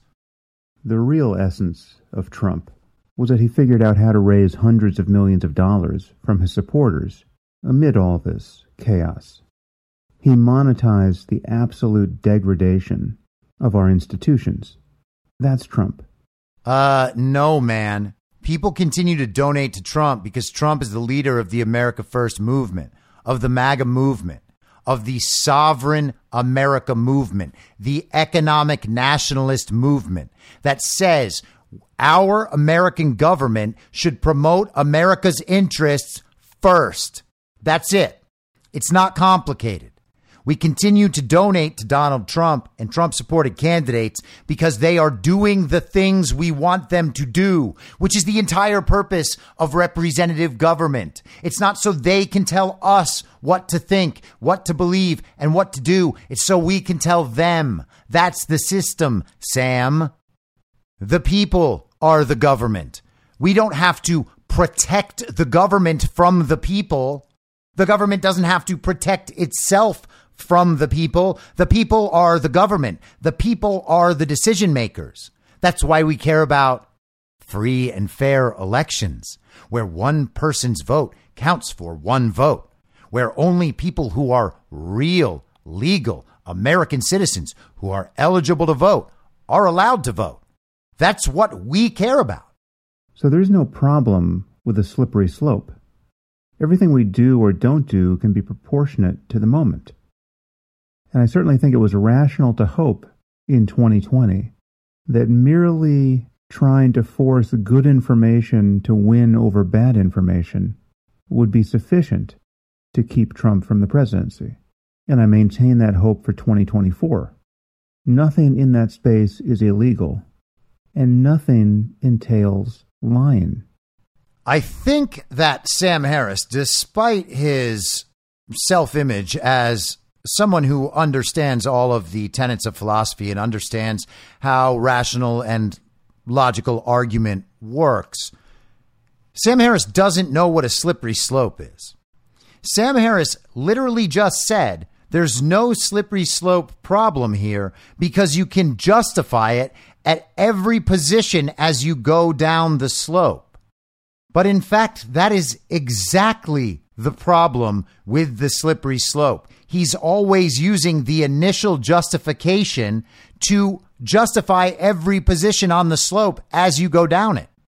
The problem with saying it's okay to censor critical information in an election cycle to benefit one party based on this underlying rationalization of Trump's imminent danger is that you can then justify anything else after that.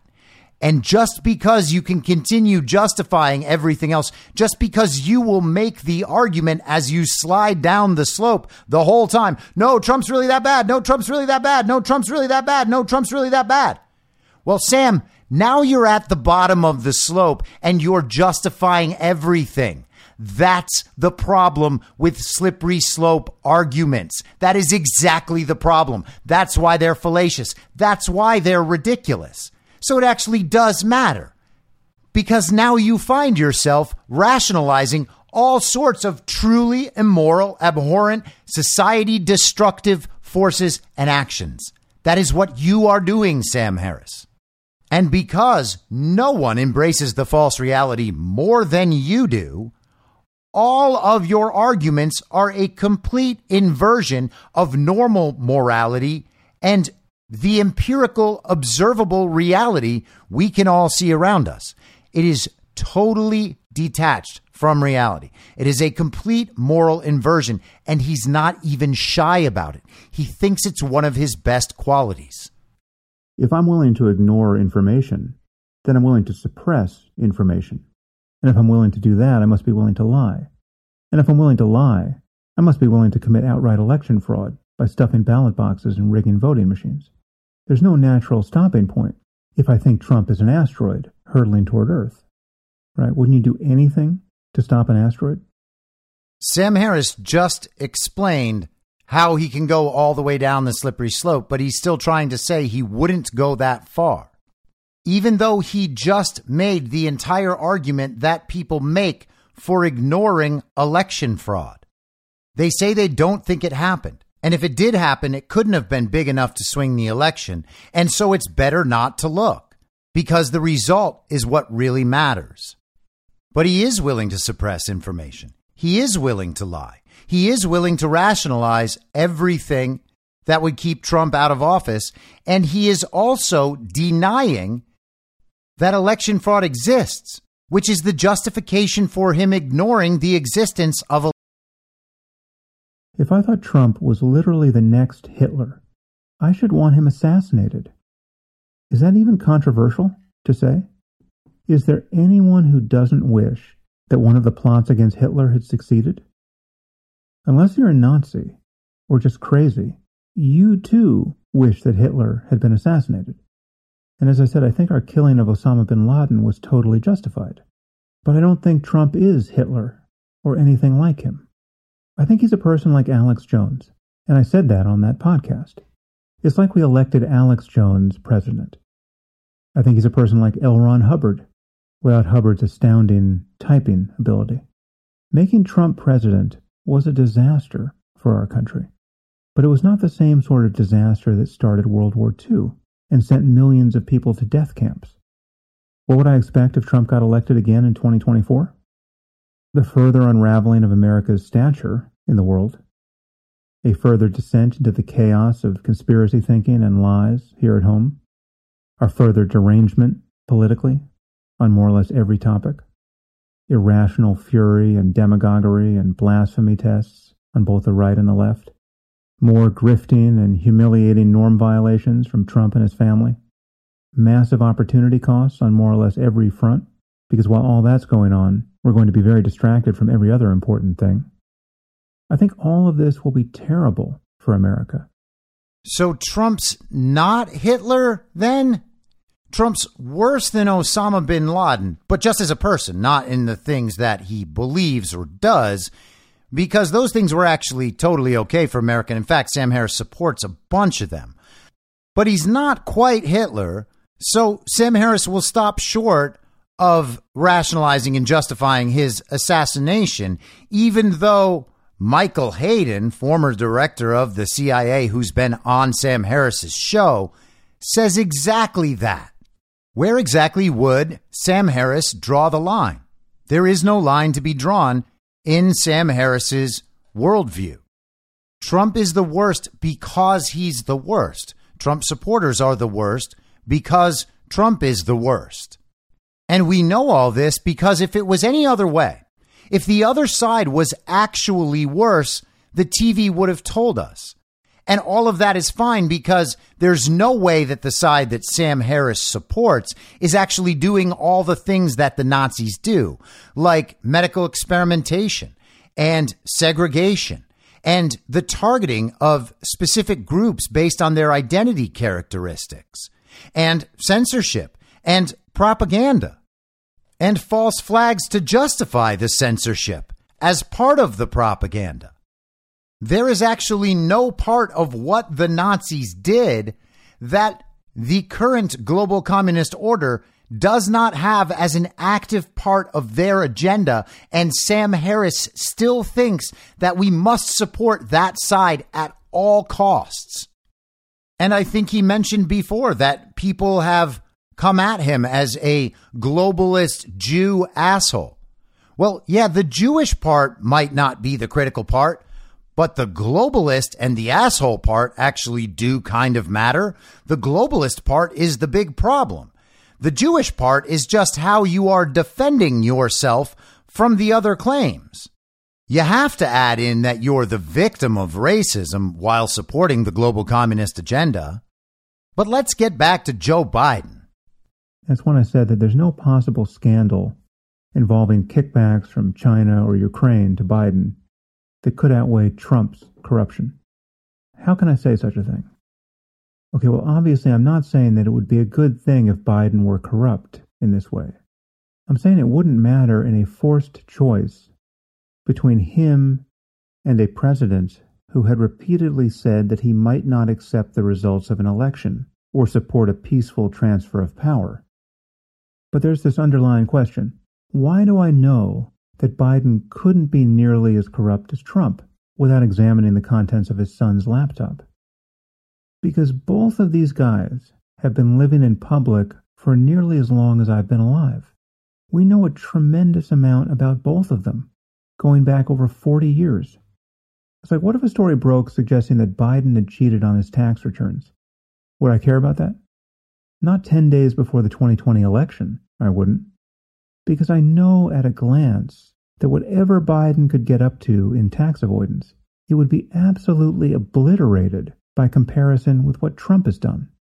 We know so much about the day-to-day lives of these two men.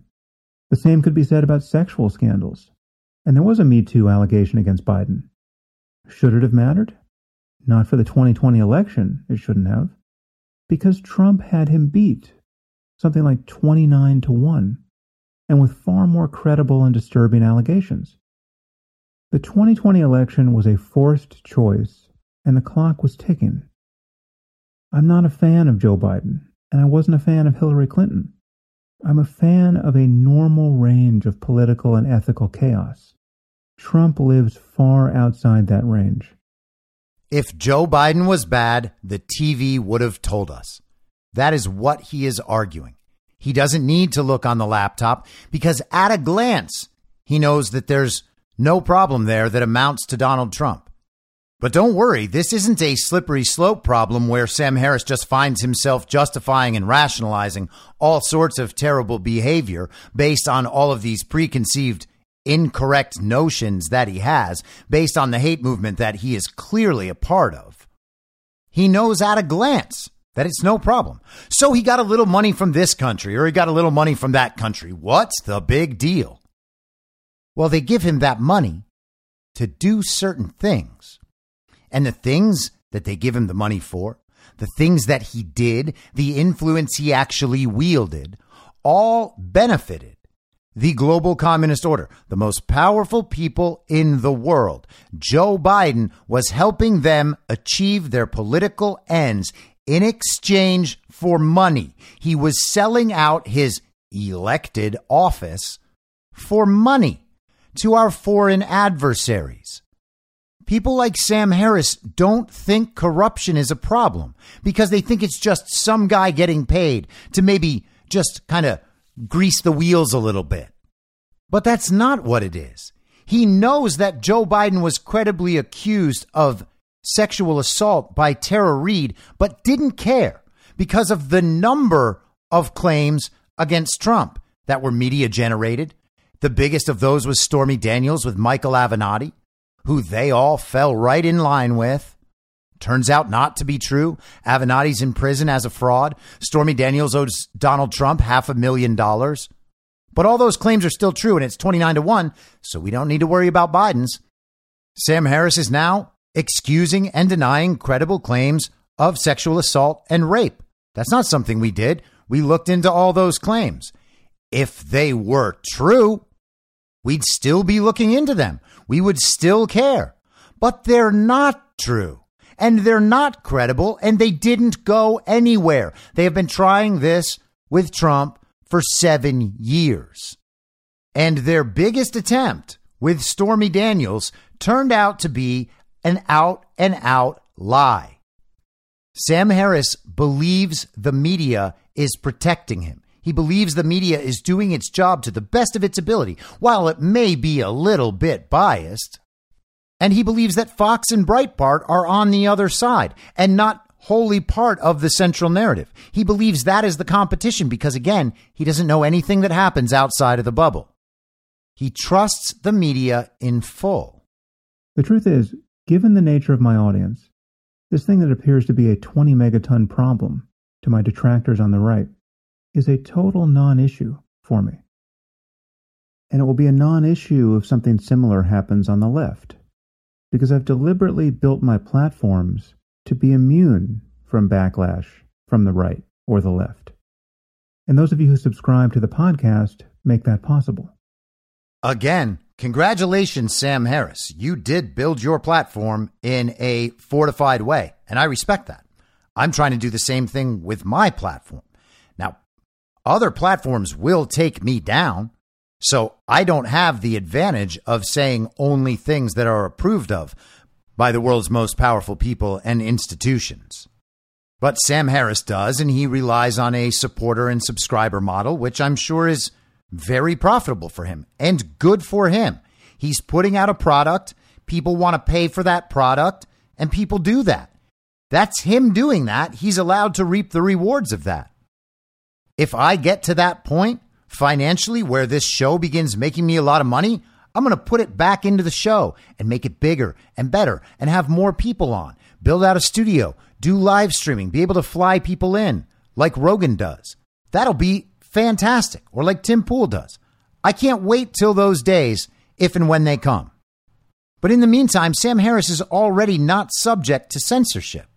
And Sam Harris believes that this fact alone, that he can still be supported by his listeners, makes this not a problem for him. The problem isn't that you're going to get canceled, Sam, that you're not going to have your public image the way you used to have it, all shiny. The problem is that you're wrong, and you're very publicly wrong. You're very publicly wrong about a series of really important issues, and you have absolutely no idea about that. That is a problem for a public intellectual. And if it hasn't been yet, just wait. But there's one thing Sam Harris says as he's wrapping up this podcast, this cleanup operation, that will blow your mind. And here it is. There are no sponsors to drop me. There are no executives having a meeting now, wondering what to do about all the controversy on Twitter. There will be no forthcoming hostage video of me apologizing to all the people I may have offended.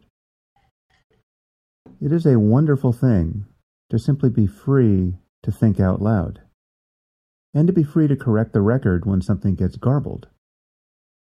And I truly know how lucky I am. I wish everyone was in this position. The man who argues in favor of censorship says he truly wishes everyone else could have the same thing. That same ability to speak out freely with what they believe and correct the record if something gets garbled. Just not if you have the wrong position, according to Sam Harris. If that's the case, then you should be held off the internet and not allowed to make your case anywhere. You shouldn't have a platform. And definitely, this applies to Donald Trump. Donald Trump should not be able to make his case anywhere. But it's not a hate movement, and Sam Harris doesn't hate Donald Trump, and he doesn't hate the supporters. And this also isn't a slippery slope of rationalization and justification for terrible moral ills. Sam Harris would never engage in any of that, you see, because Sam Harris is one of the good ones. He's one of the smart ones. He's a very serious intellectual. And I didn't mean for this to be the longest podcast ever, but if you're still with me now, I want to close this out the way I intended to. And that's with some of the reaction. And I'm not talking about left-wing freakout or right-wing freakout about what Sam Harris said. I'm talking about the people who we imagine are in the center or maybe even center-right. This first one is from the guy on the left who's always needling the left. Not enough to make anyone move away from the left. Not enough to have people take the positions of the other side seriously. Not enough to look outside the bubble. But he's going to needle them a little bit. And of course, I'm talking about Bill Maher. He had Rob Reiner and Senator Amy Klobuchar on, and he asked about the Biden laptop. So he's saying it's okay to have a conspiracy to get rid of somebody as bad as Trump. It's a little bit of a thorny question because once you go down this road, this is sort of where we are in this country. The other side is so evil, anything is justified in preventing them from taking office. Is it? No. You know what's not justified? Using armed violence to try to kill people in the Capitol. That's not justified. Answer this question. Huh? Answer this question. What is was the it question? Appropriate? The question is, was it appropriate to bury the Hunter Biden? You're talking about the press doing that? He's saying that's what they did, and that is what they did. They buried the Hunter Biden story before the election because they were like, we can't risk having the election thrown to Trump. We'll tell them after the election. And we know for a fact that that's what they did? Of course. You don't follow this. Saying you know for a fact that that's what they did. I don't know what they did. I know, because you only watch MSNBC. No, that's not true. That's not true. Well, then you would know about this. I do know about that. Well, you're acting like you know. I do know about that, and I do watch Fox. But the point is, we're going to prove now that the press tried to. They're admitting it. The press is admitting it. Yes, that's not even an issue anymore. They're saying, yes, we basically did this because we didn't want this to throw the election. Yes? I don't know that they've all said this, and I believe strongly well, the New York in the Times First definitely Amendment. did. My dad was a reporter. I believe in it, and I think you have to make sure that you're treating people fairly. But I think Rob's point here is that we are dealing with a man who used to be the president right now, who literally tried to lead an armed insurrection. Now, isn't that incredible? Bill Maher talks about how Sam Harris said it was okay to have a conspiracy to make sure that Donald Trump loses the election, even if it means covering up this story and censoring anyone who talks about it. And Rob Reiner, his first reaction is to say, well, but are you justifying an armed insurrection? Well, first of all, it wasn't armed. No guns were recovered from that day. The people were not armed. They just were not armed. It is not an armed insurrection. It's not any kind of insurrection, but it's certainly not an armed insurrection. And then the conversation devolves into whether or not it's appropriate to censor. And then Amy Klobuchar jumps in that her father was a journalist or something. So that means that she respects the First Amendment and freedom of the press. What does that have to do with anything? They immediately moved away from the actual discussion, which is it okay to have a conspiracy to suppress information and win an election because the citizens are left in the dark about something really important? And they try to distract with the insurrection. But in no case there did they talk about what's actually on the laptop, which is what matters. And let's get the view from the cucked Daily Wire right. It's been labeled the big lie, the idea that Donald Trump actually won the 2020 election thanks to voter fraud and the attempts by the left to create an almost global conspiracy to deny him the presidency. The folks who suggest that Donald Trump won the 2020 election, one of the reasons they suggest that is because they say, well, the left had the motive, the means, and the opportunity.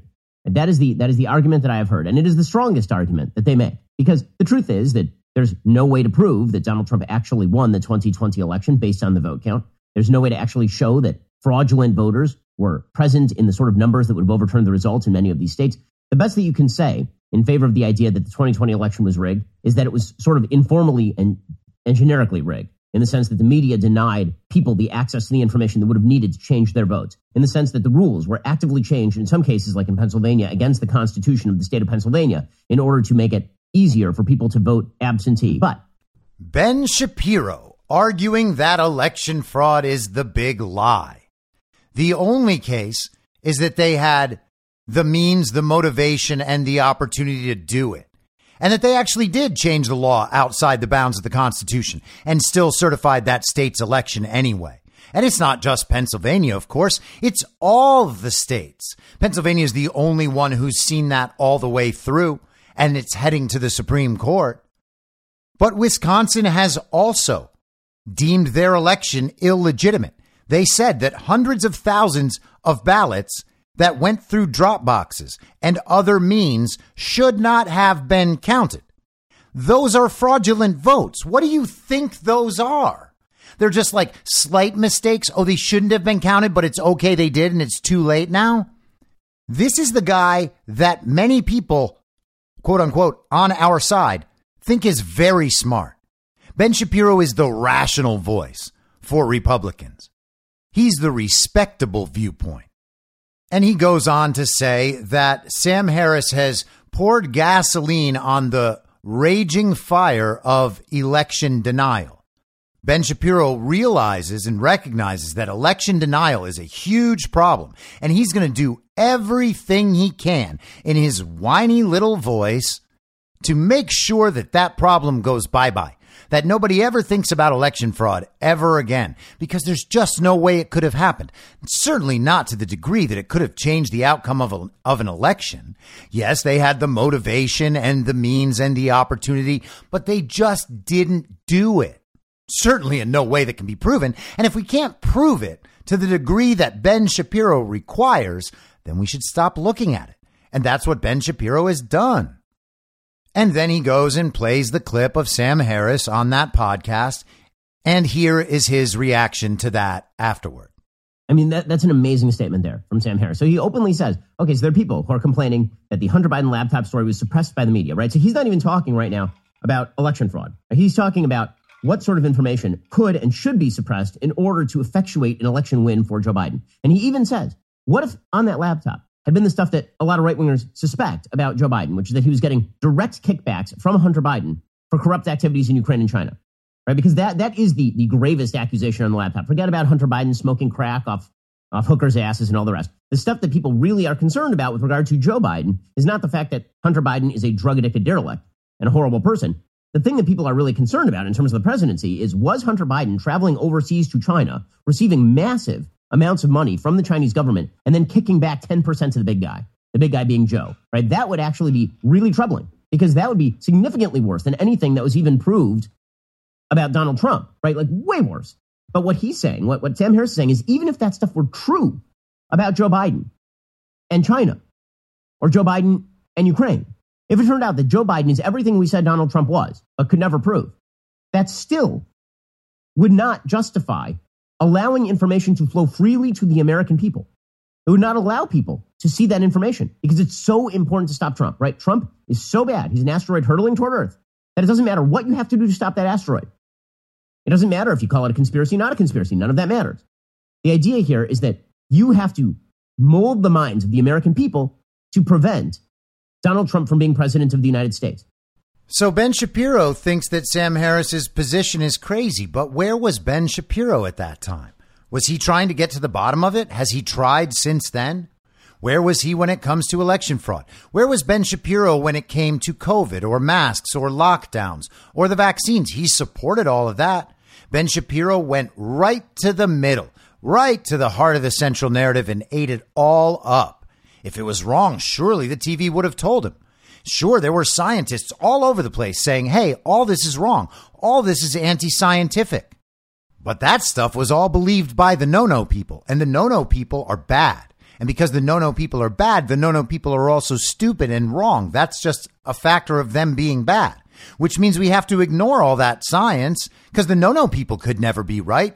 So get more vaccines. And that's what Ben Shapiro did.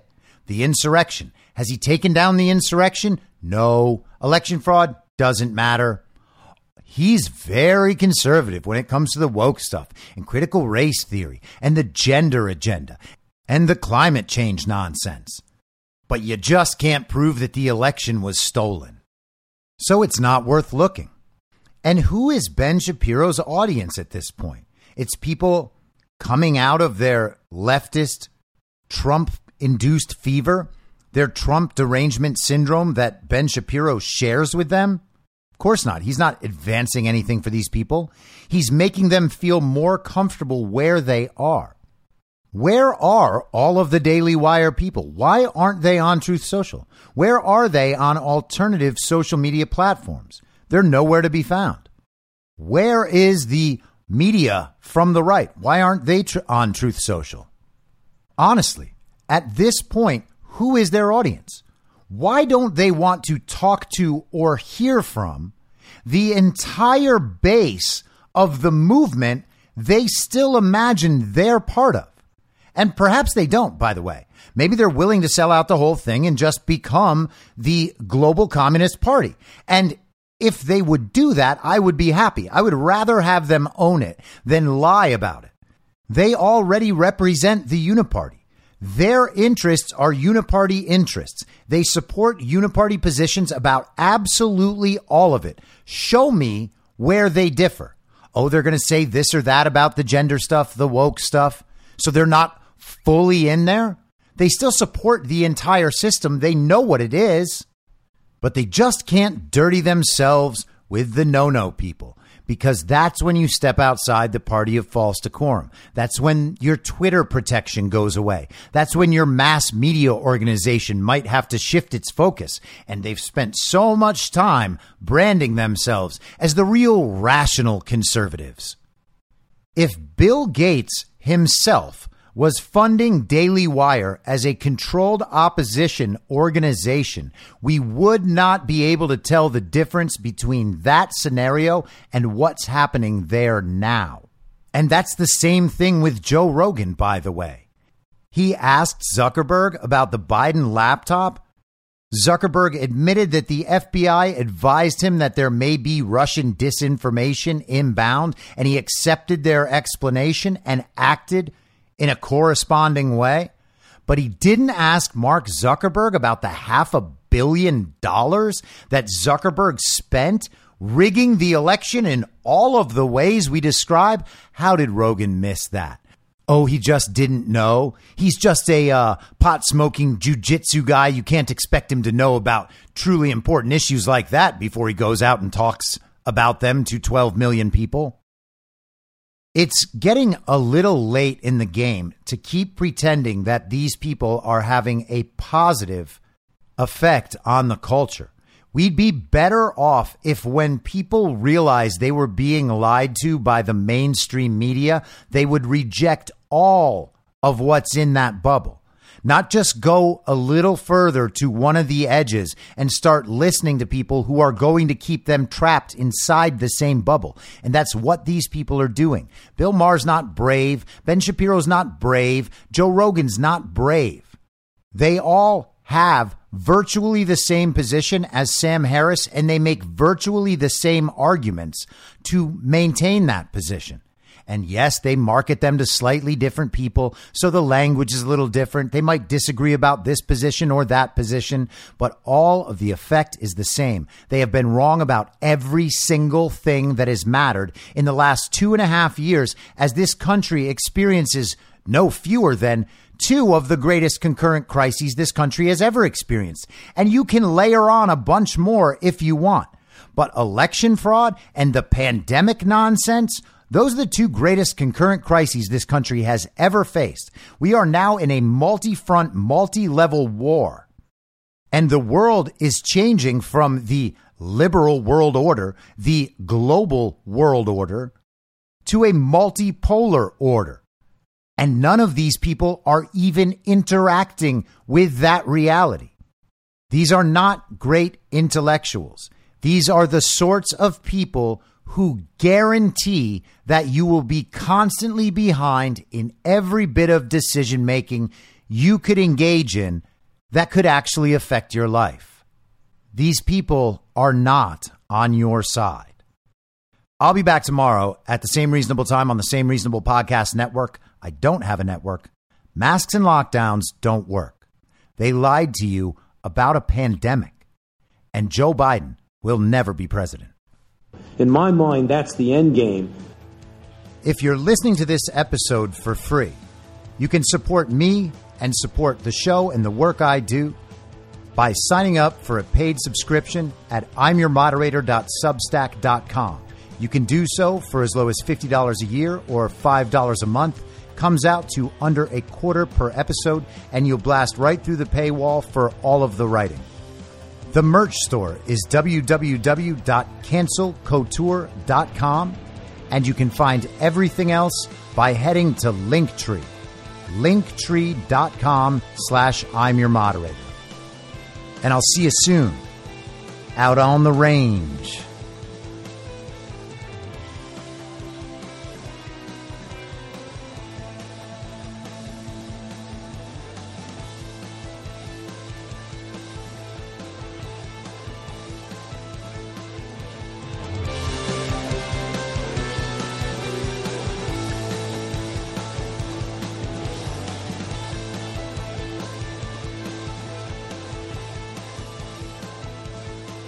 It's high noon.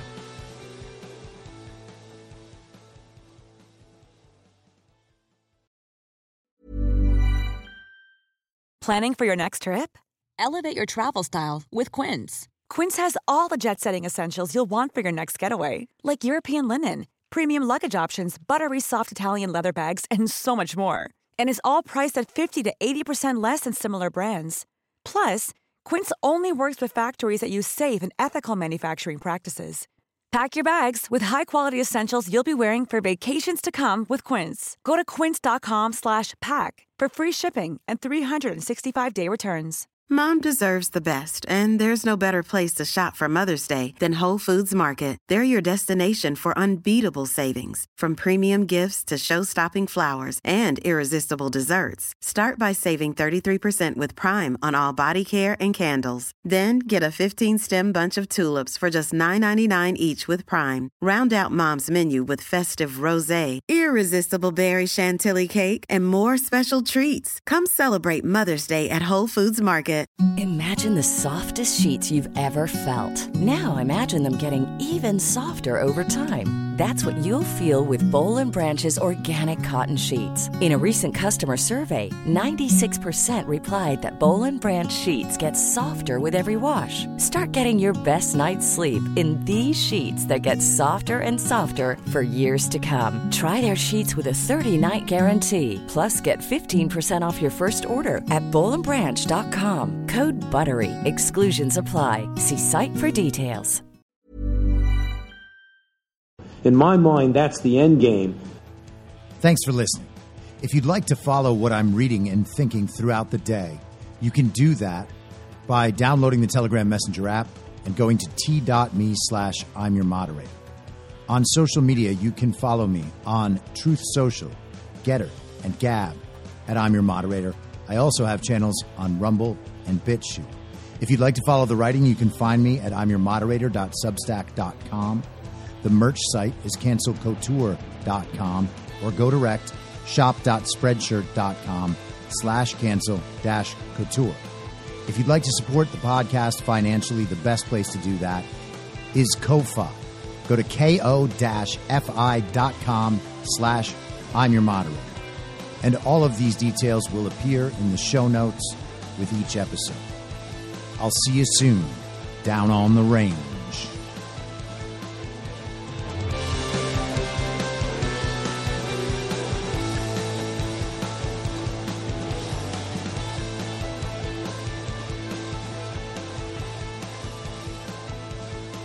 It's happening!